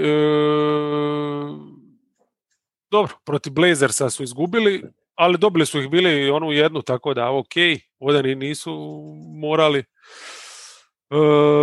Šta su još igrali? Protiv Memphisa. Dobro, tu su isto igrali pristojno, koliko se sićan. Dobro, Memphis isto mora nekoga dobiti kragu, jebote. Oni nisu u nekoj formi, tako da su to iskoristili tu. Igrali su bez Horforda protiv Grizzliesa, tako je, i Shea se vratio, i tu utakmicu nije bila, bog zna kako, ovo protiv Bucksa je igra isto očajno, tako da dobro su i prošli, ali evo protiv Clevelanda je već bio onaj stari i to su dobili, jel sad nije problem dobiti Clevelanda, ali eto, drago mi je bilo njega vidjeti da kad godin je treba poen, on je samo ušao u reket i donija im to šta treba i jednostavno za Cleveland imaju previše opcija i presolidni su. Da, kod njih je zanimljivo, dobro, već smo isticali sve ova krila, ali evo, Bazley koji nastavlja onako na momente stvarno izvanredno i izgleda prodoran je onako agilan i to sve. Ono što mi se čini kod Dorta, recimo sad što ga više gledam, je da je on stvarno ogroman napredak ima u igri s loptom baš je nekako, tu je fluidni, tako da možemo reći da je postao legitimna nekakva two-way opcija, tako da je to ogroman dobitak u ovoj fazi razvoja te franšize. I Kendrick Williams isto tako, ne znam ili ima nekoga baš za dribbling trenera, ko što Dallas ima Gad Šemgoda, ali Kendrick Williams više nije samo statični catch and shoot, nego je može jednostavno opasnije, može spustiti na pod neki skok šut. Rade definitivno. Što si rekao za Dorta, evo, bilo je nekih momenata ovo protiv Bucksa, čak i protiv Blazersa, di on iz driblinga rješava. Ha? Znači baš preuzima tu kreaciju na sebe, nije čisti spot up. Tako da tu je veliki iskorak neki. Ali dobro, sad imaju i Maledona u rotaciji i tako. Sad će to biti zanimljivije. I vidjet ćemo šta će biti Salon, jel? Jer Horford na moment igra tako dobro da, šta ja znam, meni bi palo na pamet, jebote, zašto Dallas ne bi recimo trejda za njega. Oni na petici nemaju doslovno ništa. Sad je samo pitanje šta bi ovi tražili, ali s obzirom da je njegov ugovor 3 godine i poprilično bahat, ne bi smjeli tražiti puno. Je ovo prva ili prva godina? Je, ne, ima je druga. Ovo je druga, znači još ima 2 bar, jel tako? Mislim da on na 3 potpisao, ako se dobro sjećam. Sa Sixersima? Ja mislim da je čak 4. Da je u tome je bila fora zašto smo... Evo vidit ćemo, nije problem. Al Horford, Basketball Reference, šta dole kaže? Isuse, koliko ima karijeru, jebote, dok izvrti na ovo dole. Još 2. Ovu još jednu i onda ima player option. Ne, nije mu garantirana. Nije cila garantirana je partially 14,5 milijuna. Šta ko da je garantirana. Znači četverogodišnji ugovor je potpisan. Ako ga sad uspiješ ikome uvaliti, ne bi ništa ni smija tražiti dodatno. Mada stvarno on njima koristi, definitivno, veteranski. Da nije njega, ne bi bilo ovako. Oni općenito imaju puno bolji omjer nego što se očekivalo nekako. Totalno, da. Mislim, oni su još malo pa na rubu su play-ina. Pa realno oni su možda čak i bolji skor trebali imati od ovoga kojega imaju, kako na momente znaju igrati. Ali opet... Ali odmaraju i Horforda.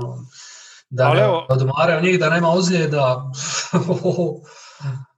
Ali evo, recimo, moga sam i komotno sa ovaj tjedan staviti ispred Kingsa, jer Kingsi malo ozljedice, opet potonu izgledaju nikako, ovi su stvarno uvijek, u kakvom god da su izdanju, ako ništa drugo odrade, pošteno posao. Pa Kingsi tonu već drugi tjedan za redom. Je. Nakon one serije... Kingsi su... imali su taj jedan dobar tjedan i to je to. Onda su imali onaj tjedan gdje su imali, to je prošli tjedan su imali malo jači raspored, sad ne sjećam se uopće s kim su igrali više. Pazi, ovo je sad već 7 poraza za redom, a ovaj su izgubili 4, znači utakmice, dobro, a izgubili su od Netsa, to nije nikakva sramota, ovi su basli tad neki suludi broj trica, a oni su bili bez Holmesa, a? Tako da, ajde, ali mislim da je njima najveći problem cijelo ovo vrijeme šta Fox nakon one ozljede, to načeto koleno više uopće nije isti. I nema tako Barnesa. Nema ni Barnesa. Tako je, njega je tu utakmicu još igra, mislim, protiv Netsa, ali protiv Hita i ove ostale dvije nije igra. I normalno, ne znam, tu automatski... Holmes isto falio, pa su se krpali, čak i Bjelica starta bio. Da, ima jednu dobru utakmicu Bjelica. Je li to protiv Majamija, bljesnije? Pa ne, to je tako je starto. Da. Tako da, uglavnom, s obzirom na formu Foxa i izostanak takva igrača... Hill koji se nije pojavio ove sezone. Da, mislim, stvarno, doslovno, jedino zašto ih se isplati pogleda, to je Haliburton. Mislim, Vuka ih je u ove zadnje 2 utakmice doslovno, i protiv Bullsa i protiv Bucksa. Ako ništa drugo, kozmetički ulipša taj rezultat, tipa da izgube sa 10, a ne sa 20, kao što su realno trebali. I pojavio se Parker u rotaciji, ako to išta znači. The artist, formerly known as Jabari. I u prvom napadu, defanzivni poziv paje na guzicu nekoga, na driblingu. Da se ozlijedio. Nije. Odmah mora ići minjati. Ali idemo mi sad na ekipu koja isto toplo hladno. Da li će išta sad naučiti iz ovoga šta im se dogodilo? Ne znam, jer oni su naime ovaj tjedan od 4 utakmice 2 su dobili, 2 su izgubili. Ove koji su izgubili, a na momente su znali stvarno izgleda kriminalno, a ove koji su dobili imaš osjećaj da su ih dobili slučajno. Tako da ne znam. Evo recimo sreća u nesreći nekakva o kojoj možemo govoriti i u pobjedama, a mislim opet falijanje taj čovjek u porazima je što Adamsa praktički nije bilo. Ja? Znači protiv Memphisa se dogodilo to da su pristali igrati igru Memphisa, znači nisu mogli igrati spore napade, ok, zaigrali su run and gun iz čistog razloga što je Adamsa su stegla leđa, ja? I što je dodao masu minuta tu Zionu na centru, jer Hayesa je koristio minimalno, što i inače treba Hayesa koristiti minimalno, čudi me da nije više. Ja? Ali uglavnom to je to, bila trka Zion u trci 19 trica i oni su dobili Memphis iako su, mislim, razbili su ih kad su bez Adamsa zaigrali. I tu je uvijek taj moment di kad vidiš da Stan okruži, znači u biti makne centra, makne Bledsoa i sve funkcionira i to je to. Mislim, Stan Van Gundyja treba nominirati bar za Nobelovu nagradu. I onda protiv Blazersa ista stvar će biti. Znači, umjesto da ostane pri tome, šta je radio 48 minuta? Na centru rotira Hernan Gomeza i Hayesa. I uništili su ih u pick and rollu. Ne znam, mislim, to protiv Blazersa, ovo što sam gleda, znači, doslovno, jedino kad su nešto radili, to je bilo onim minutama bez Lillarda. Lillard je to kontrolirao, ta utakmica je na kraju se svela na zadnje koševe, ali zna se ko ima tu najbolje closera. Tako da... Ja sam tu protiv Portlanda sam gledao, tu neki zapisi su, Zion je recimo u obrani zujao dosta, gubio igrače na katom, baš je čak u jednom trenutku Carmelo probio. Baš s lakoćom, što ipak ne bi trebalo obzirom na razliku u godinama. Hernan Gomes i to, a onda protiv Bostona ova opjevana partija. Iako mi je to bilo nekih upitnih odluka, mislim, tipa mijeli na parketu ovo kad je Tatum izjednačio sa onim floaterom.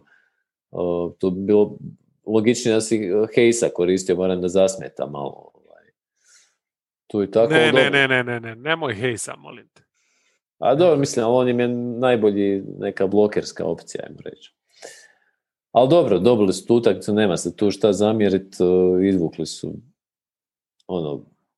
maksimum iz loše situacije. Sad ostaje vidjeti da li ta pobjeda, ta povijesna pobjeda za Pelicansa, pošto nisu se nikad u povijesti svoje vratili sa 24, da li će im išta to značiti naprijed, ja nekako ne vjerujem. Ali tu je uzorak znamo sad, manje više, kako bi trebali igrati. Jel? Znači, trebaš Zionu dati loptu šta više i šta više ga okruži sa 4 šutera. Sad, Meli, on možda je tek token white guy. Ali opasnost, moraš ga respektirati. Ali bar ima taj instinkt da se izvuče na perimetar. Ja? Pa, i ako ga obrambeni igrač ne izađe za njim, pa bar on nije unutra. Ne, pa ti jednostavno sa Zionom... To je već nešto. Da, pa mislim, to je puno bolje od ovoga što sad imaju. Mislim, Zion je konstantan mismatch i on dobro pronalazi slobodne igrače i evo recimo Celtics jučer Tristan Thompsona je uništio, ne znam komu je još ostao, Tyson, Williamsa. Kogod bi ostao, Williams, ali dobro, recimo Williamsova dužina povremeno mu je smetala, ali vjerujem da bi on to skontao. A opet tamo u obrani je onako, ne znam, imaš dovoljno tih vanjskih terijera da možeš preživjeti.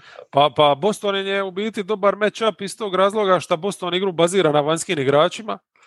Znači, ovo što smo već bili spomenuli kad smo govorili o Bostonu, na Kembi je bio Ball odličan, Hart je stvarno vrhunski gura Tatuma i Ingram je iznenadio me koliko je dobro igra žilavu i žestoku obranu i ne samo to na Brownu, nego kako ga je dobro probija i u napadu. Ja? Znači, Ingram baš koji inače, mislim, fizički ti njega možeš ga nadjačati, ovdje nije to dozvolio. I sad znači, i onda ti Boston igra sa ova dva visoka, di jedan centar apsolutno nije nikakva prijetnja, znači tu možeš sakriti Ziona, Melija, nije bitno, a drugi Tajs, pa i njega možeš ostaviti vani, šta su oni čak i kad bi se malo zarotirali, Tajs je imao par otvorenih skroz šuteva, jer su zaboravili skroz na njega i nije ih je pogodio. Ja? Tako da baš su i idealan match-up defanzivno. Tu je Williams, jedino on je imao nekoliko dobrih poteza u obrani, ali je nedovoljno igrao, mislim. Ali dobro, sada ne pričamo o Celticsima koje smo obradili. Mislim da ova momčad ima, što smo pričali već i prije, mislim, nejasno je da oni su toliko loši obrambeno, ne znam koji su po učinku, ali bar ako su tako loši u obrani na taj napad. Mislim, kad napad ide od Ziona, onda je to, dobre stvari se događaju. Je. Znači, to je nevjerojatna situacija. Ja sam pisao tekst na početku sezone o njima i oni su imali top 5 obranu. Isti roster, sve isto. Znaš koju sad obranu igraju? Predzadnju, jel? Predzadnju, da. Predzadnju obranu, ali šta se dogodilo? Imali su top 10 najlošiji, low 10 napad, sad su top 7. Znači 7. napad ligi. To je priličan swing, To je nevjerojatno, a roster se ništa nije promijenio. Promijenila se igra jer su prebacili loptu Zionu u ruke, igrao više kroz njega, malo manje Ingram igrao u izolacijama, što je super. Gledaš Zionove brojke u zadnjih par utakmica, 28, 23, 36, 31, 26, 36, 29, 28, brutalan je. Lig ih je diga samo tako, ali su obranu izgubili u potpunosti. To neobjašnjivo. Ne znam. Ne znam, nisam proučavao, su im protivnici počeli pogađati masu više trica, bolji postoci, jesu došli u tranzicijskoj obrani, u čemu, ne znam, ali... Znam samo da kad dobiju utakmice, dobiju ih zato što zaigraju ovako, da otvore dodatan taj prostor Zionu, da maknu Bledsoa, to je isto jako bitno, znači nije samo da maknu centre, nego i Bledsoa, jer u principu, to smo govorili više puta, ponovit ćemo opet, znači ako već imaš Ziona, koji očito može igrati s loptom dosta, i Ingrama koji je igra puno više, ali sad igra malo manje, ali i dalje je drugi vjerojatno ball handler tu u ekipi. Tebi bolja dva beka od Bola i Harta i ne tribaj.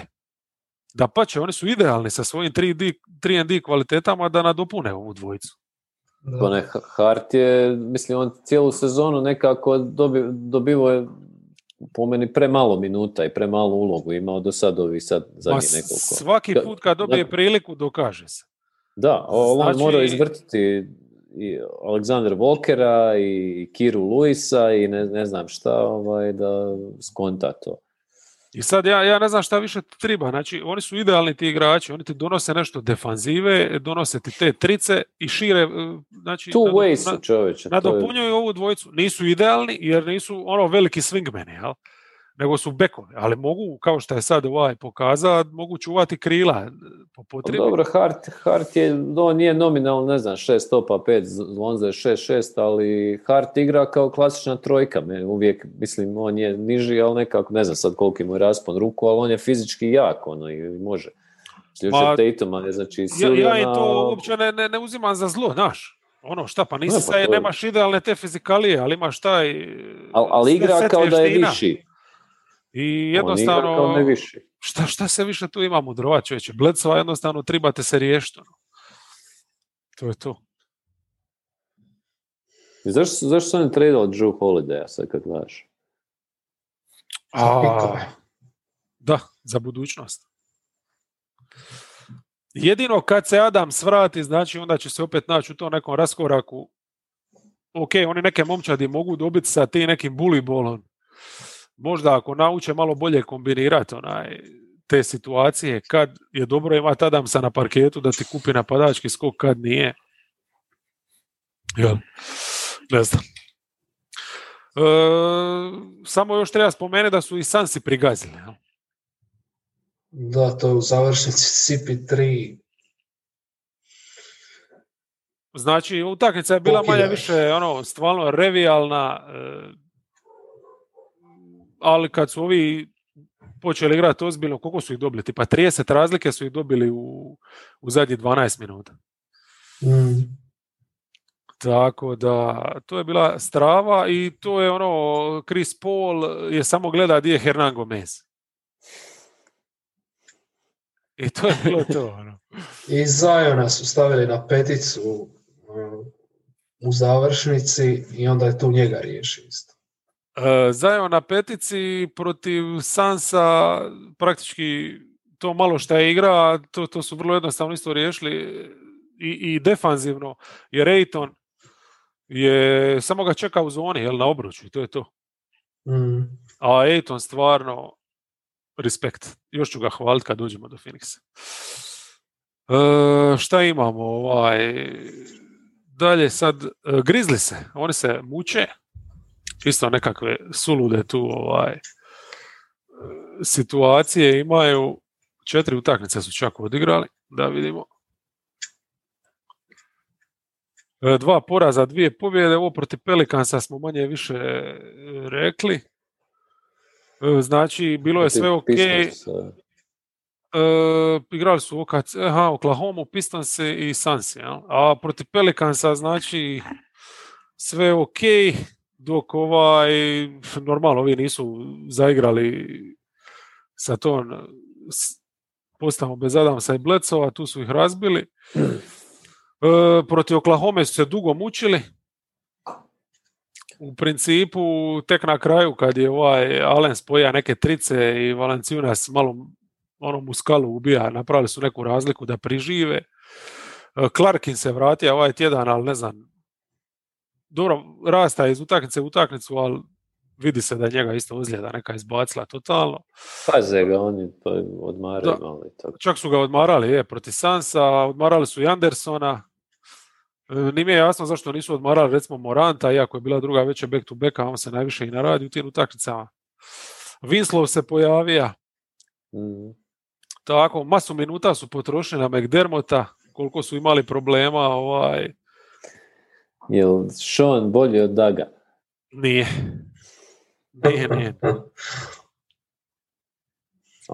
Provokativno pitanje. Toliko je dobro da su mislim da su ga spičili u G League sad čim se Winslow vratio. Tako. Ne, mislim, ne znam tu koliko je protiv Oklahoma dobija minuta, ali stvarno nije triva. Je.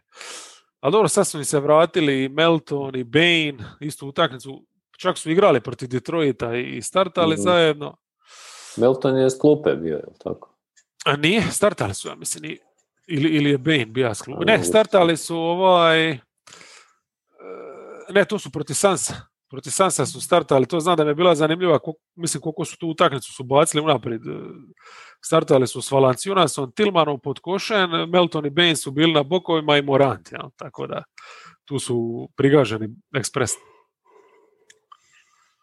Tako je, to je najbolji komentar za ovaj tjedan Memphisa. Čekamo konačno da se i kod njih nešto spoji. Da dobro, oni su uvijek zabavni. Nisam nešto zadovoljan kako Ja igra u zadnje vrijeme. Prelako ga ove obrane uspore i natjeraju da se riješi lopte. Jedino što je dobro ove dvije pobjede bilo kad se on riješi lopte, lopta je u rukama Slow-Moa, a on je genijalan u toj roli, kao neki playmaker sa weak side-a.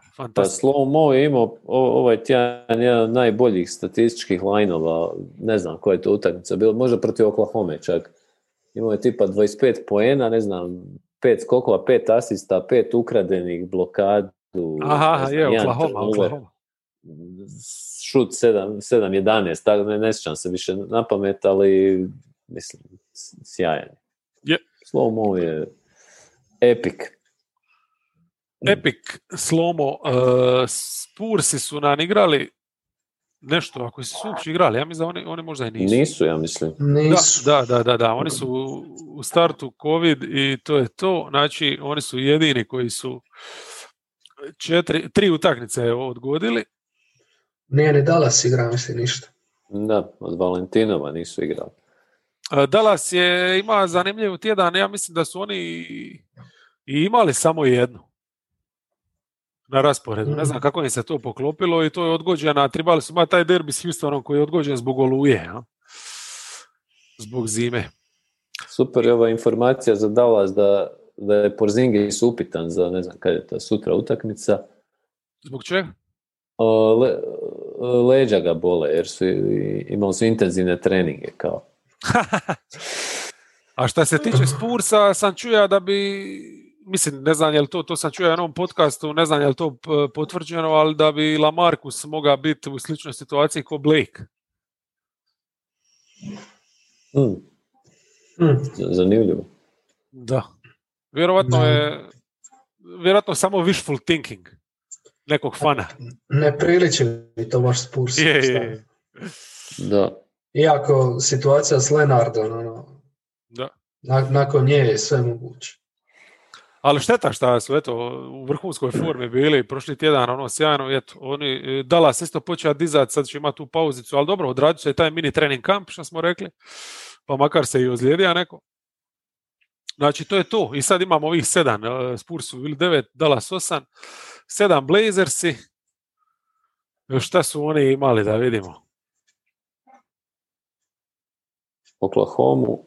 Aha, 3 utakmice. Pelicanse i Wizards, da. Dame protiv Oklahoma, znači odradio posao. Pa i protiv Pelicansa manje više nisu bili toliko uvjerljivi, ali svaki puka je tribalo, zabija je. Jones se diže. Nešto je odradio ovaj tjedan, recimo vrlo dobro je igra na Ingramu. Covington je bio. Je. Nešto zabija, ali mi je kilav bio obran, jer protiv Oklahoma ga je Bazley pretrčavao bez problema. To mi onako, mislim, ti si kao glavni neki stoper, onda te tako gubiš te neke dvoboje koje možda ne bi trebao. Je, i još ova utakmica protiv Wizardsa gdje se baš nisu proslavili, što smo rekli, gdje su ih dobili praktički Hachimura, Bertans i Lopez obranom i gdje nisu ništa mogli bilo. Ali generalno oni kako izgledaju, mislim, obzirom na te ozljede, super se drže stvarno. I čim se da im neko priključi bilo ko, to izgleda jako solidno. Ja mislim da nema ekipe u ligi koja uzima teže šuteve od njih i zabija više teških šuteva. Znači, svi su neki hero ball, ono. Imaju 5 hero ball igrača. Uče od Karmela svi. Imaju najboljeg učitelja. To je to. Ali funkcionira. Ja mislim da imaju najmanji postotak asistiranih poena u ligi. Ne, svi idu, ono, samo se izmjenjuju ko na traci i ne znam je li Stocova to neka taktika ili šta, ili Lillard ih ohrabruje, ali svi igraju tu igru. Znači, duga trica i to je to. I upada im što je najgore. I Simons i Trentu. Trent u zadnjih 5 utakmica smo prosjek 20 poena, neke bolesne postotke. 6. napad lige, čovjek. Da, i 28. obrana. Ono, prošli tjedan smo baš to komentirali da bez McCalluma imaju efikasniji napad nego s njim. Što je totalno bolest. Golden State, number 6. Oni su ovdje dobili 2 utakmice, 2 su izgubili, mogli su realno imati i 4-0 tjedana, mogli su imati 1-3. Ono, protiv Majamija su se stvarno provukli, izgledali su očajno. Ja ne znam kako su tu utakmicu na kraju dobili. Meni je fascinantno u biti da su tu utakmicu, opet je Bazemore bljesnija, kako je Miami, ne znam, sve te neke snage usmjerija na Stefa, Bazemore je koristio taj prostor koji ostaja, Pašal je ubija ih isto u reketu, koristio je to šta je Bam bija vani stalno. Tako da, nevjerojatno čime su se vratili u utakmicu, protiv Hita, znači sa Pašalom i Bazemoreom i onda Stef zabije kad triba, par šuta. Protiv Clevelanda su dobili, i tu sam utakmicu gledao, vjerovali ili ne, dosta. Znači nisam samo vrtio neke četvrtine, nego sam masu je pogleda iz razloga šta Warriors, kako je nije bilo Horneca i nije bilo Spursa, a to mi je treća ekipa koju mi najdraže gledat, mora sam malo. I takvih predivnih akcija koje su oni vrtili, to je fascinantno.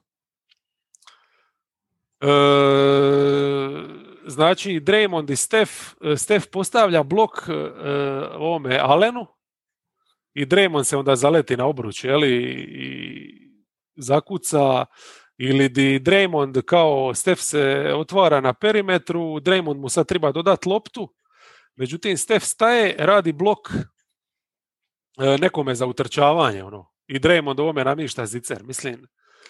To je... Akcija, to je ona stara Warriors akcija koju su sad konačno ovi ostali počeli učiti prije zadnji nekoliko tjedana. Low post split cutovi, da. Tako da, to je sad sam se sitio zašto protiv Majamija su izgledali očajno, zato što nije bilo Draymonda i nema ko razigravati, tako je. Pa jadni Steph mora igrati 1-5, da. U svakom slučaju, šta još vridi reći, znači već smo ovo rekli šta je Orlando napravio i evo protiv Horneca, da, to... Bez Stefa.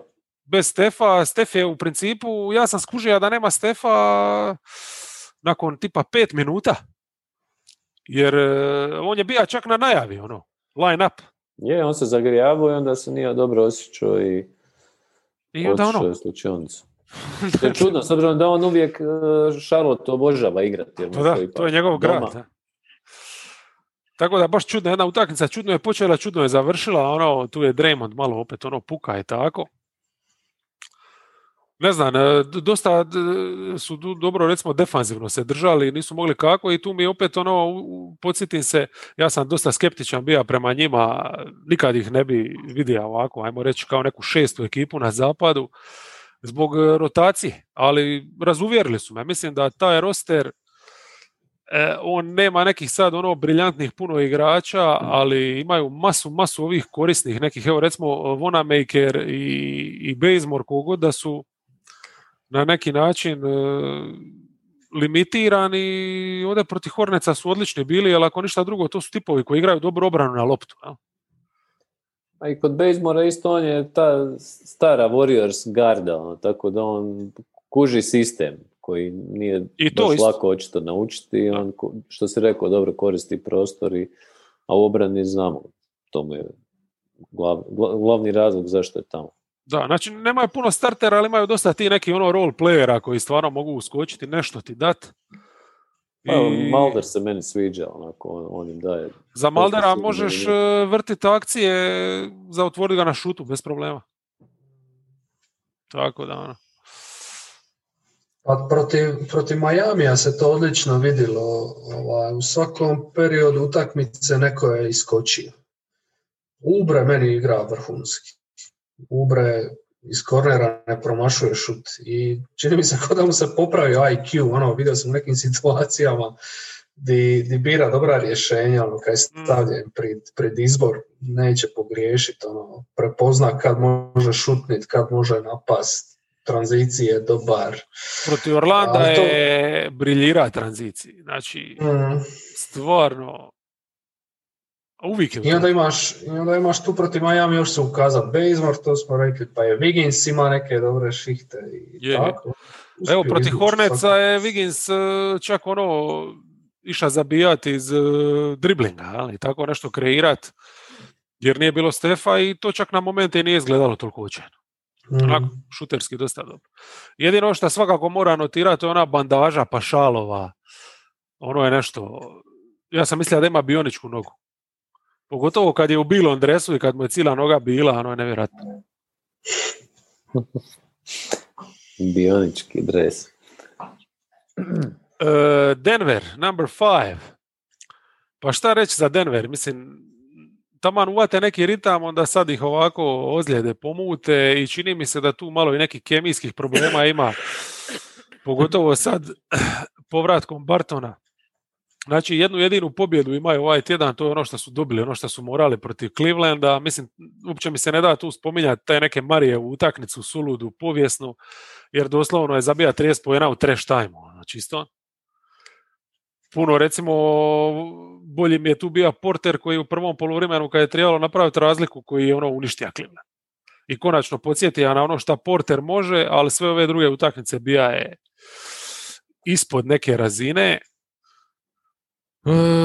Jel imate vi neku utakmicu tu s kojom bi počeli ili idemo redom? Ja sam samo gledao protiv Bostona partiju. Ja sam gledao protiv Celtics. Da, to mi je bilo zanimljivo da je Mare dosta Kembu napadao, ali da je čuvao Tatuma, pa je to evo... Da, to je njihov problem isto, ta obrana na perimetru. Da, ali dobro, ajde, bar dobio nekakvu obavezu, ajmo reći, da nije na nekom lijevom igraču čuvao. Ne znam, iz te partije jedno Jamal Jokić i Campazzo, evo. Da, iz te partije moramo spomenuti Portera, znači ono kako je on igrao, ono je brutalno, ono je sramota. Znači, 0-8. Ali govor tijela, znači kad tebi Brown na perimetru je sam i ti izađeš na njega kad on već uputi šut, alibi izlazak, alibi zatvaranje, uopće ga ne pratiš većinu akcije di je, probijati se iza leđa, ubacuje. Mislim, u neku ruku čak se divim Maloneu šta je izdrža toliko s njih na parketu. Znači, kako je ostatak tjedna odigrao? Mislim... Pa ovo protiv Clevelanda je, znači, taj početak bio briljantan, uništio je Cleveland, dobija utakmicu praktički u prvom poluvremenu. Protiv Wizardsa je igrao nešto malo bolje, ja? I zabija je ovdje nešto par šuteva protiv Atlante, ali isto se vrlo brzo ugasio. Tako da ne znam šta je tu. Premalo od njega dobivaju. Ovo protiv Celticsa, baš što kažeš, očajno. Ništa, igrač manje. Pa nije, ja mislim da je tu dosta velik problem selekcija šuta. On zna baš upast onako u neka srednjoškolsko, valjda svoje razdoblje, gdje mu je bilo dozvoljeno, što je on i sam rekao u jednom intervju, da on ima dozvolu šutiti čim priđe centar.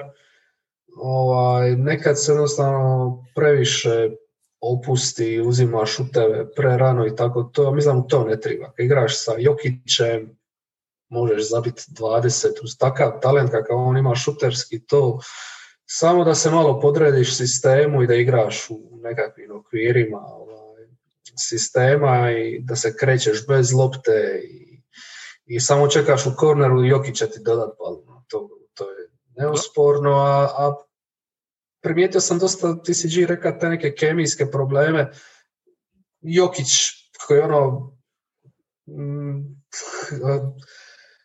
flegma tip, se živcira svako drugi napad protiv Bostona na ponašanje Portera. Baš se vidi da ga frustrira i da nije da ne voli igrati s njim, ali ne donosi ono što se od njega očekuje, ne izvršava svoje zadatke.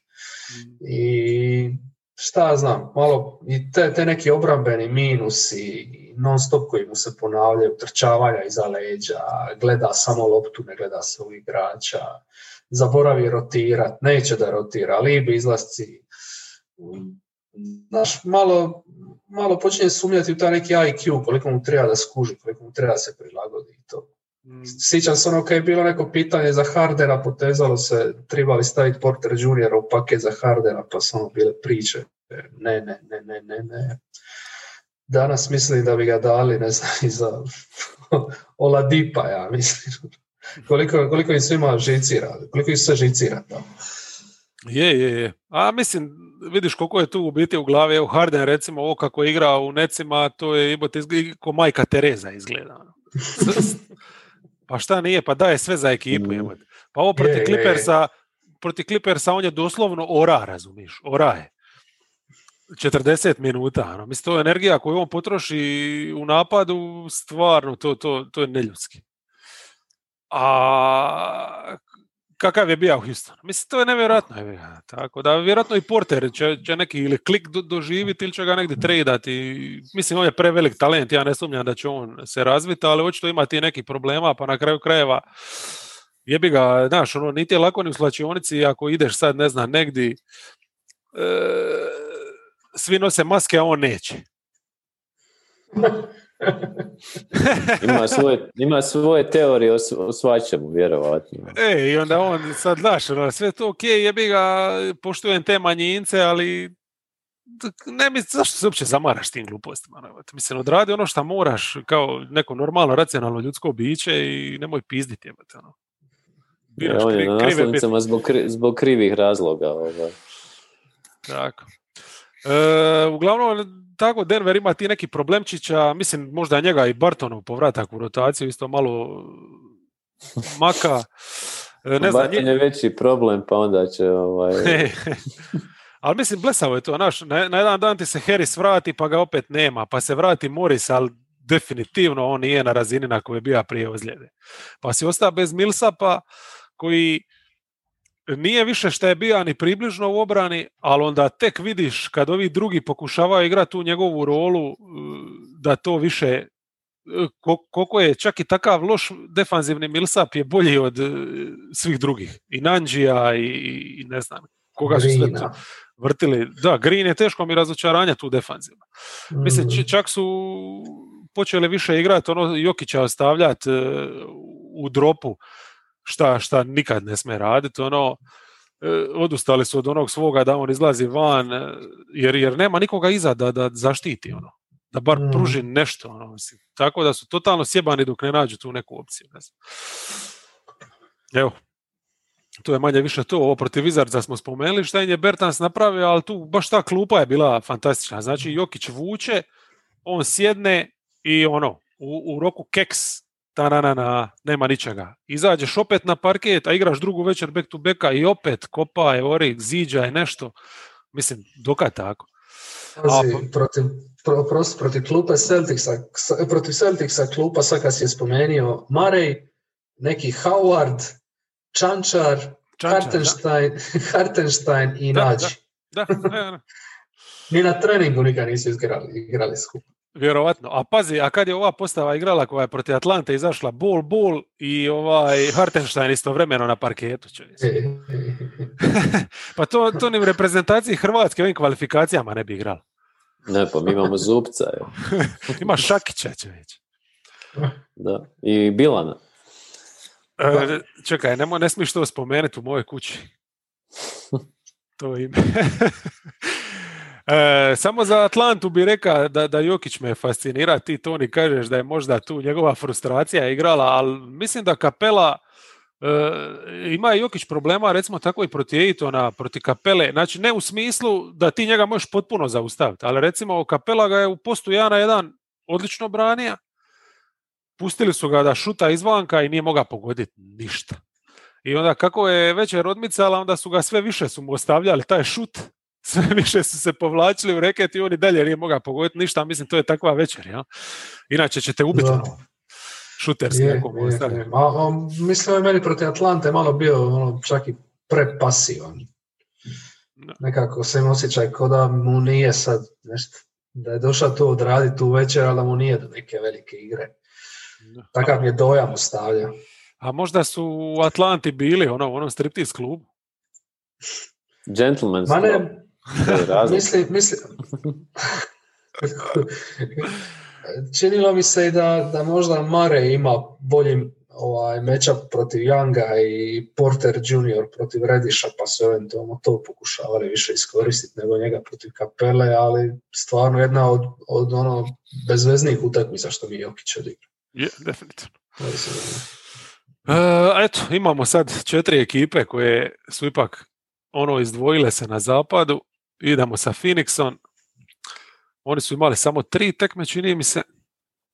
Da vidimo, je li malo šta odgođeno? Nisu. Znači, Brooklyn, Pelicans i Memphis i stvarno malo su tu protiv Netsa se zajebali. Znači, šta ja znam, mene je prvo polovreme te utakmice bilo onako malo bez veze. Previše grešaka, previše ti neki pokušaja kroz tranziciju, puno kaosa i u biti neku razliku za Sanse je radio Booker koji je ubacivao hrpu ti neki suludi teški šuteva priko ruke iz kontakta, baš mu je sve išlo. No? Ali onda u drugom dilu su Sansi izašli i dalje tako neozbiljno, a Netsi su ih vamo dočekali sa doktorima, Hardenom i Greenom i baš su ih rasturili. Znači jedino Paul je nešto mogao te switcheve rješavati i tu praktički match-up zonu, ovi drugi ništa nisu ubacili kad je tribalo i mislim da je to sigurno ostavila traga na njima ta utakmica. I onda su ove dvije rasturili, baš protiv Pelicansa i Memphisa vrhunske partije. Doduše protiv Pelicansa tek u toj završnici, ja? Znači, obično ne svičaju previše tokom utakmice, čuvaju to baš za na kraju igraju isključivo tako. Zabili su sve trice kad je tribalo, klupa je opet bila bogatstvo. Ja mislim da je Kaminski opet starta, nakon što je protiv Netsa igra Crowder, Kaminski nije ni ulazio u igru, pa su dobili onda to s klupe da je nuđu Crowder, Johnson, mislim, a na kraju što su oni napravili, ne znam koliko su trica zabili, to je fascinantno bilo. I u biti kad vidiš Crowdera u ovom izdanju ovako, onda vidiš koliko su dobili ne samo s dovođenjem Paula, nego i s dovođenjem njega. No? Koja je to ozbiljnost u toj ekipi? A CP3 je protiv Netsa vuka u četvrtoj koliko je moga, 7 od 9 ima realizaciju, a onda i protiv Pelicansa isto u četvrtoj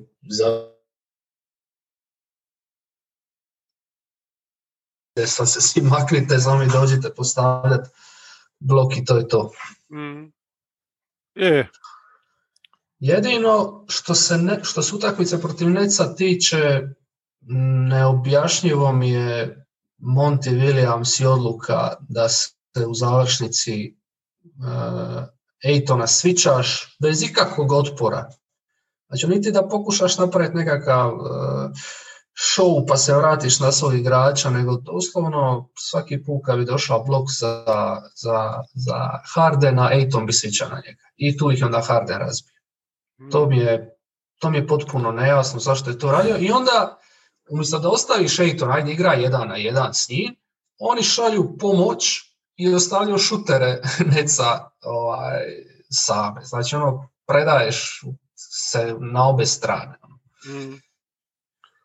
To sa svičanjem, to je njima standard u tim klač minutama. Znači, to je isto ko što je Paul taj neki pick and roll i poludistanca u napadu, to je switch u obrani. Ono. I Ayton to stvarno dobro odrađuje. Sad zašto su... Ali su se mogli ovdje prilagoditi definitivno. Ja? Mislim, i Green ih je secirano maksimalno. Gle, ili switchaj, ali nemoj pomagati sa svih strana, onda prima trice, ili ubaci krilo neko, pa onda switchaj, imaš veće šanse da opstaneš ispred njega, ili jednostavno Aytona posjedni na klupu jer i onako ništa nisu igrali kroz njega u četvrtoj.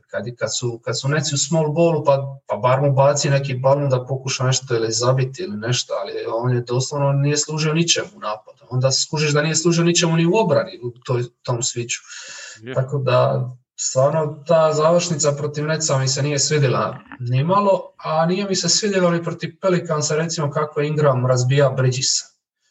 To mi je isto bilo onako dosta malo simptomatično jer je stvarno radio pored njega šta je ti, ali tu je Ayton bio odličan protiv Ziona, stvarno ga je vrhunski dočekiva na obruču i ja uvijek kažem Ayton može biti dobar switch visoki i ima dobar vertikality, može dobro čuvati obruč, jedino pick and roll i dalje truba, jedan od najgorih u obrani. U ligi, što se mene tiče, od visokih igrača, stvarno tu ne vidi neki preveliki napredak. Ovo ostalo stvarno je, što se obrane tiče, korektno. Ajde, može ga se tolerirati. Dobro, ali kod njih je plus šta stvarno oni za svaki match-up, ovisno s kim igraju, prilagode tu obranu. Ja? Znači, negdje ima više svića, negdje ima više tog ostajanja u zoni njegovoga. Najlošije je, slažem se u tome, kad izlazi visoko, pa se ne stigne vratiti, ali dobro, mislim, tu imaju stvarno dosta solidnu pomoć, onako, i Crowder i ovaj Johnson znaju nešto odigrati, tako da mislim da to defanzivno dosta dobro funkcionira, a mislim da je jedan veliki razlog baš Ayton. I meni je on izuzetno, kad se sitiš ruki sezone njegove, kako smo ga doživljavali, kao nekog isključivo ko će imati neke te brojke u napadu, ko će vjerojatno razvući taj neki šut, tricu će razvit, bit će klasični streć visoki koji neće igrati s puno energije, on je iskakački meni i to kako igra obranu, baš dobar. Ima još tih nekih brain fartova, ali u masu napredova je u to nekoj šljakerskoj roli, ajmo reći. Odličan mi je baš to 1-1 na obruču i pogotovo je odličan kad izlazi za ovim visokima, pazi, imaš ti masu tih recimo centara visokih koji te mogu ubiti. Recimo on može i Jokića pratiti, može pratiti recimo Townsa i takve igrače bez problema okolo i radi to dobro. Pa evo i protiv Ziona, mislim, nije lako ni za Zionom izlaziti i dočekivati ga. Dočekati ga na obruču i izdržati onaj kontakt, recimo Tristan Thompson je pada okolo kao a on je to izdržava vrhunski. Tako da, dobar, ogroman napredak defanzivno. Jazz. Prošli tjedan su bili broj 1, sad je vrijeme da se vrate tamo gdje im je mjesto. Na broj 3. Pored mrtvih Lakersa TJ stavljaš na 3. Dobro, ali kajem ti, mislim, moramo gledati neke tajere. Pa ovo su Vankingsi, mislim, molim lijepo. Tako. Dobili su Sixerse, dobili su Clipperse i onda su popušli od Clippersa, ali ajmo reći da ove dvije pobjede puno se ne moramo ni ne zadržavati na njima, jer tu Sixersi su igrali bez Embida, je li tako? A ovi su igrali bez ikoga. A ovi su igrali bez ikoga u prvu utakmicu, tako da to definitivno ne treba spomenuti. Onda je u onoj isto ništa, mislim, jedino što je tu recimo u ovaj tjedan bez Conleya bio zanimljiv kako su ga recimo relativno lagano zaminili. Jel?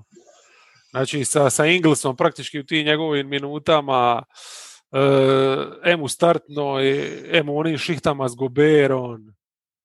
I Clarkson igra velike role. Clarkson je mora povući onda i za sebe i za Inglesa i odradio je to fantastično, tako da tu su stvarno igrali, dobili su od O'Neala vrhunske partije, ne samo defanzivno, nego i tricaški. Tako sve super, sve za 5 i onda su protiv Clippersa jedna po meni baš dobra utakmica, zanimljiva, da se masu toga usporediti. Nisu ih prigazili Clippersi ko što ih je prigazio Denver, ali moj dojam je bio da su cijelu večer manje više imali onako neki plan igre koji su provodili bez većih problema. Ha? Pa mislim, meni se čini da je tu iznenadila ta agresija Clippersa nekako. Su ovi od početka su nametnuli taj neki, neću reći bully ball, ali bilo je dosta to energično i nešto valjda ovi nisu navikli. Trice su, mislim, u nekom trenutku pucali 3-15. Mislim, do treće četvrtine praktički se nisu oporavili, tad su Clippers se zaredali s nekim izgubljenim loptama, Utah nije imala ni jednu i Mitchell ih je tu držao, na kraju su Clippersi small ball počeli igrati. Dobro, ali to je taj switch, jebi ga, gdje ti nećeš Uti ostaviti tricu, nego ćeš tražiti ih da napadaju taj neki mismatch. I Mitchell i Ana jedan sklon je ti nekim šutevima, mislim, on je taj jedan period nešto zabija, ali nije na kraju to bila efikasna njegova večer. Jel? I onda Gober imaš koji ni ne može kazniti mismatch, tako da napadanje je stvarno šteka cijelu večer. A normalno, na kraju kad je small ball bija, onda ti šteka i obrana i onda je to. Mislim, i Baka da je zabija iole nešto približno, već bi oni u tim prvim šihtama imali problema.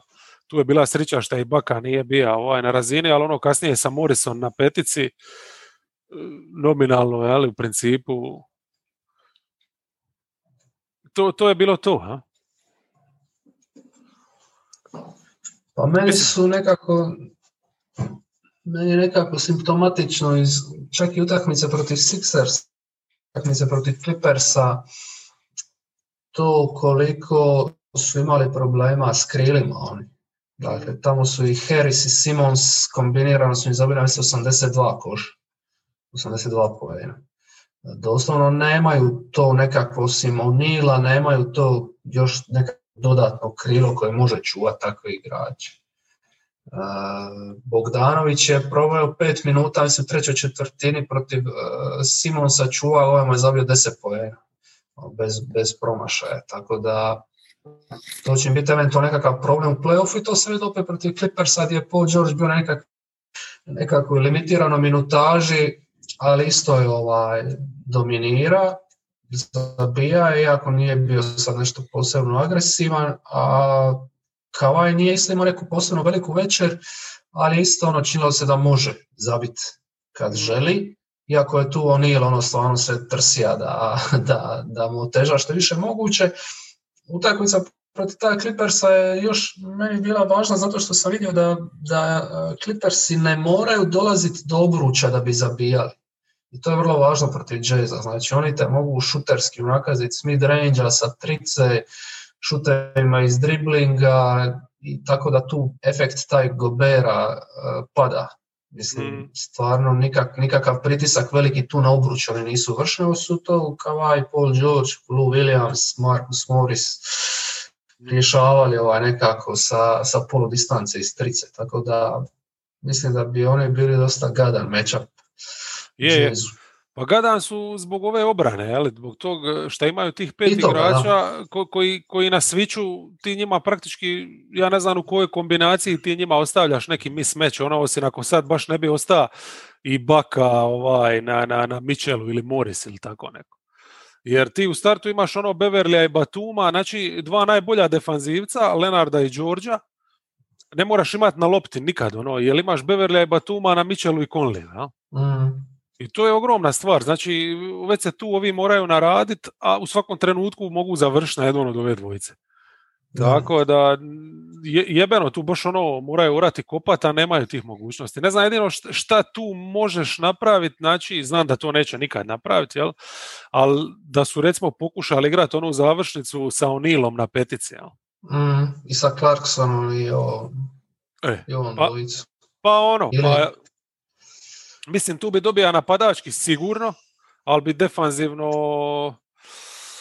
Nema ko skakat, nemaju tih atleta između pozicije 5 i 3. Ti ćeš tu i cvičati, tu ćeš onda, ne znam, ostaviti situacije za Lenarda i Georgea gdje oni 1-1 će bez problema rješavati kad ostanu. Šta tebi je, kad se spustiš, Bogdanović ti je kao trojka, on nije baš atleta za nominalno za tu poziciju. Mislim, O'Neal je koji Hart, malo, čak i malo niži od njega, samo što je to.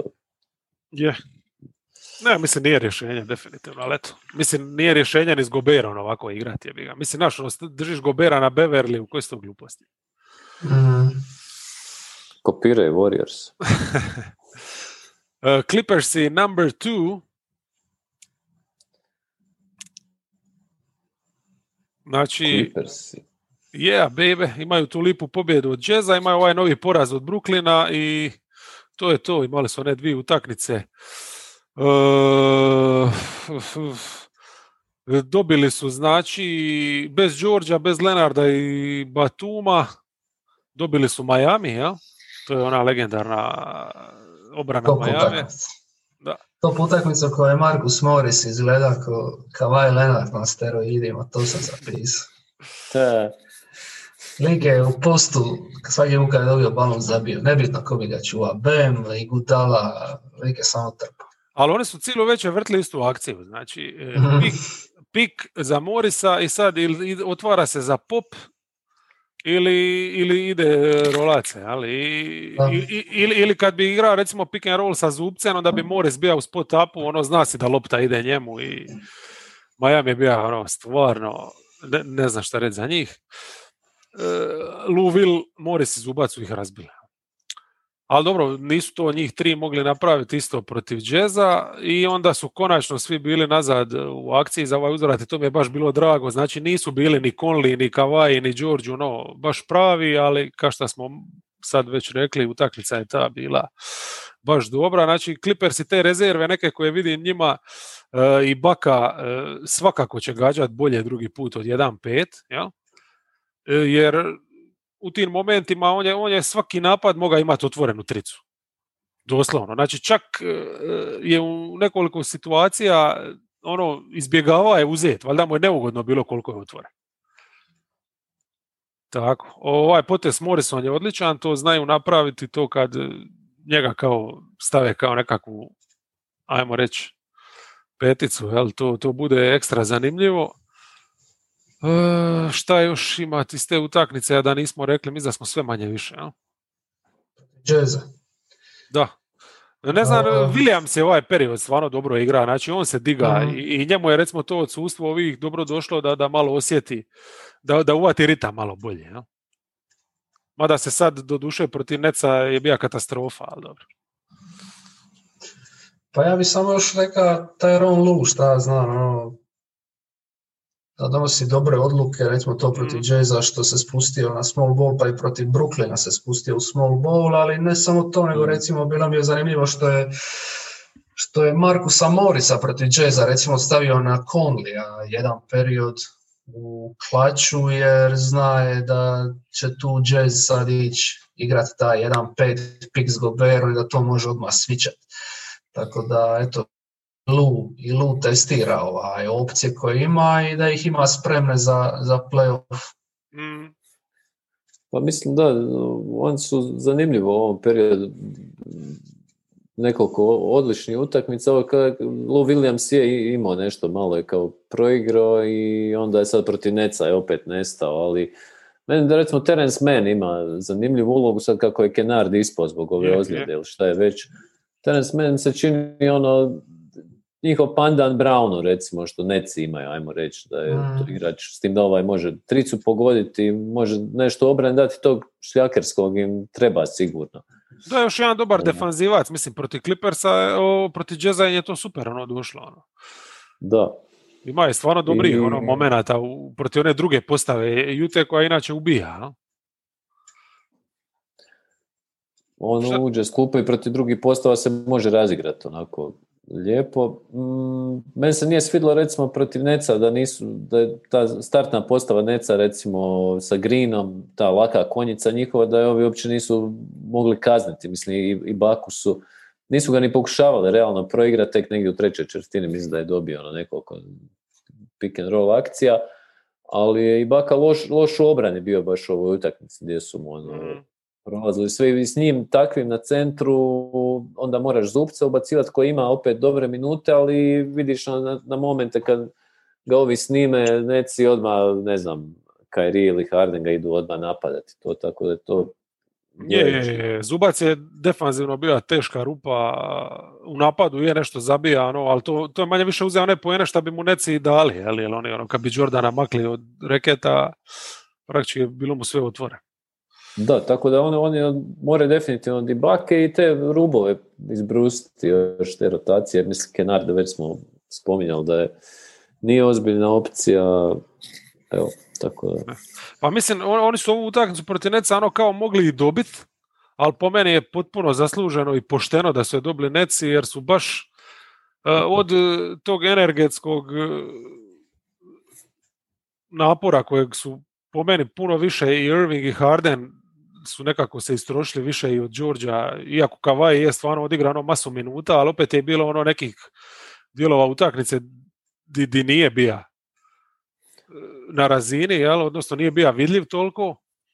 I ovi sporedne opcije, to što smo već rekli za Brooklyn, kad smo govorili o Brooklynu, znači stvarno svi su ti role playeri odigrali za nijansu bolju partiju od role playera Clippersa. Kawhi, mislim, dosta je simptomatično, recimo, kad on na početku utakmice, mislim da je prvi nekoliko šuta sve trice bile, što nije nužno njegovo prvo oružje, ali on stvarno neke skokove koje ulovi i odmah pokreće napade, to i ima briljantnih momenata, ne znam, nije mi on da mi baš nestaje,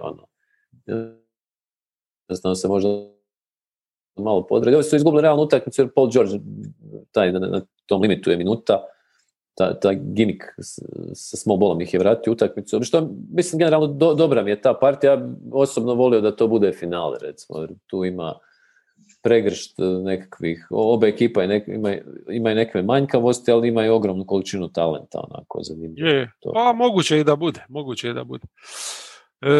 Što se tiče Zubca, još samo imam dodat, vraćam se opet na utakmicu sa Jazzom, znači ona postava Jute, inače koja razbija ta njihova druga petorka, odnosno treća postava koju šalju na parket, gdje igraju Conley, Gobert i Clarkson, znači ovdje je dosta dobro bila uštopana, recimo i tu je Zubac mi, za razliku od ove utakmice protiv Neca, puno bolje bija defanzivno, znači je li mogao Gobera čekati u sredini i smetati mu, on je stvarno velik.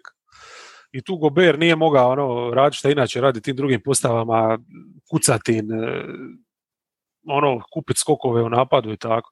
Tako da su čak i tu nezgodni bili Jazzerima i ovo što se spomenuo Mana, znači on je recimo dobio zadatak čuva Clarksona, sad bilo je momenata, šuterski Clarkson, pogodio neke teške šuteve, ali mu nije puno puta ušao unutra. I u tim minutama čuvaš praktički Clarksona sa Manon, a George je na Conleyu, znači tu je Jazz isto bio poprilično uštopan. Evo, Clippersi svakako imaju šanse biti u finalu, daleko od toga. Pa mislim, moraju obrano tudići. Neki čekam period, baš da imaju dominantan. Ko što su ga Lakers imali, a sad ga neće imati neko duže vrijeme. Oni su ovaj tjedan odigrali 3 utakmice i vratio sam ih na prvo mjesto jer nisu se toliko osramotili u njima, ali evo, jebi ga, 2 poraza su upisali, jel? Brooklyn i Miami. Da, dobili su Minnesota, ali to je bez Davisa bila ta utakmica, ali su imali bar Schrödera i onda su Schröder i Trez odradili svoje, LeBron je napravio svoje i to je bilo to. Ove dvije utakmice su pokazale neke probleme s tim da si protiv Brooklyna ipak mogao igru bazirati na LeBronu u post-up izolacijama. No? Znači imaš njega u napadu da tu nešto kreira, ako ide u dvajanje onda lopta ide van i traži se trica i tako, i igraš dobru obranu i to je sve ok, međutim problem je bio što je LeBron igra samo 33 minute, a onih 15 minuta dok on nije igrao tu su stvarno bili bez rješenja jer nije bilo ni Schroedera i premalo za Brooklyn pratiti napadački. Ja mislim da Harden i Irving u principu da su Tili mogli su tu utakmicu otići na još dvije veće razine i riješiti. Da je bilo potrebno. Pa tu se vidjela baš neka razlika ta u klasi već, mislim da smo to na početku spominjali. Meni je tu problem je slaba obrana, recimo KCP-a i Wesley Matthewsa koji su ipak trebali biti ti nekakvi počni stoperi, oni su nisu u nekoj baš formi. Ali jebi ga, jedno je kad ideš igrati obranu na Hardenu i Irvingu, a drugo je kad imaš zaustaviti nekoga tipa, evo recimo protiv Miamija KCP je pojeo Duncana Robinsa. Da, ali... Znači takvog igrača možeš uštopati koji ima jednu liniju kretanja, a? Da, ali njima trebaju mislim, on će dosta ovisiti o njima, u play-offu baš protiv prije spomenuti Clippersa gdje neš moći, gdje baš nemaš takav profil igrača da čuvaš. I tu i Harrell, recimo, ako govorimo o problemima, Harrell protiv Netsa barem, znaš, šta je on točno, onako, ne dobiva neke minute, ga nisu parli s nekim ko bi ga mogao razigrati. Nema svog Lou Williamsa da ga hrani i odmah je nekako bezopasniji, onda on sam... Mislim, on je realno da je Schroeder ovdje bio, oni bi dobili Miami bez problema. Jer i ovako su bili praktički u utakmici, imali su par šansi na kraju, a LeBron je igra bez veze. Tako da, mislim, Kuzma je kao nešto bio agresivan, ali ja ne znam, mislim, ta njegova agresija osim volumena, šta specijalno donosi. To je čisto... Pa meni je Kuzma ok, meni je Kuzma čak i u ovom razdoblju sad bez Davisa najveći dobitak njihov, jer je on nekakva naznaka igrača u oba smjera. Treba vidjeti onako. Meni je u obrani puno bolji nego u napadu. U napadu je... Volumen čisti. Volumen čisto iz razloga ne cijenim ga što toliko jer nikad zbog njega nećeš prilagođavati obranu. Znači on nije igrač koji te tira da napraviš nekakvu prilagodbu ili da staviš najboljeg sole defendera na njega. Može živjeti i da ga čuva, ne znam, Trae Young. Ne znam, Lakersi vidim da su pribacili nešto igru malo na lakat priko Marka Gasola, to je nekakav odgovor na izostanak Davisa, ali premalo mi je tu kreatora osim Jamesa. Kad oni počnu u petorci sa Gasolom, Kuzmom, Matthewsom i KCP, ko tu može driblat bez da on izgubi balon? Niko. Da, niko. Koliko je Schroeder dugo još out? On je COVID, znači 10 dana, a? Ne znam. Ja, mislim, on će propustiti još par utakmica, znači to svakako bez njega će biti mučenje. Jel? Evo, mislim, na kraju te utakmice, LeBron nije mogao ništa zabiti, jebote, na kraju se posvetio, ako ništa drugo, namištanju tih nekih otvorenih trica i tako, i stvarno, dok su to nešto zabijali, bilo je ok, ali na kraju su fulali sve one ključne. Jel? Ali kaj, stoko malo si pružija i moga si dobiti utakmicu, to ipak nešto. Pa njima obrana im je dobra i dalje. Mislim da je to opet forte. Da. A u napadu ovisi o tome koliko James može povući. Trenutno mi ne izgleda da se njemu ore ko prije i da više onako cilja neke mismečeve kod Duncana Robinsona ili nešto tako. Pa onda preko toga grade igru. Jedino što tu drugu petorku mislim da mogu bolje sastaviti od ovoga trenutno što baci na par. LeBron, jedini ti je zadatak staviš što više kreatora i šutera. Tu nastaviš Caruza koji može malo driblati, Horton Takera koji možemo odigrati, pa imaš 2 šutera, Matthewsa i Kuzmu, i imaš Herela ako nekakvog rol igrača koji će pomoći sa skokom u napadu, pa vrtiš taj neki pik, možda Caruso, Herel sa šuterima oko njih ili nešto tako. Trebali biti baš toliko loši kad James izađe. Stvarno sad opet se vraćamo na ono da kad James izađe da se oni doslovno raspadaju. Da. Ja bih Horton Takera recimo ovdje bi ja koristio u završnici rađe nego Matthewsa. Jer defanzivno ne znam energičnije. Mislim nije lošiji sigurno, ok, on je ono mlađi, sklon je nekoj grešci sigurno, ali šta ti vidi, mislim Matthews možda nije sklon greškama, ali ne može ništa jebati. Da. Jako je dobro branio Butlera. Dobro, to je ono, njegova specijalnost je taj kontakt, ono, izdržati tako. Mislim, Jimmy protiv njega sigurno neće izvući 12 penala, ali ne znam. LeBron, ono, njemu bilo idealno da svaku utakmicu igra ko šta je igrao ovo protiv Brooklyna, gdje ima neku tu fizičku nadmoć, ono, u svakom match-upu, a protiv Miamija je bi ga naš, ono, šalju ili Adebaja na tebe, kad nema Adebaja, onda Igi na tebi, pa zona, tako da mu nije se baš hrvalo, jel? Ali ne treba. Da. Dobro. To je to. To je to. Super. Hoćemo G ligu. Hoćemo drugi put. Ništa, moramo specijal onda najaviti. Plan je neki odraditi krajem tjedna, vidit ćemo koji dan kome paše. Pa da malo ove trade-ove eventualno, jer tu ima dosta. Pa svaku ideju koja vam padne na pamet, što mislite da je bilo zanimljivo i kome šta treba na papir, pa ćemo proći ekipu po ekipu isto tako i to je to. Dobro. Može. Eto.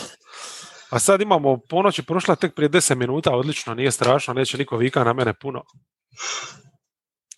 Pozdrav svima. Ajde ljudi, Bog. Ćao.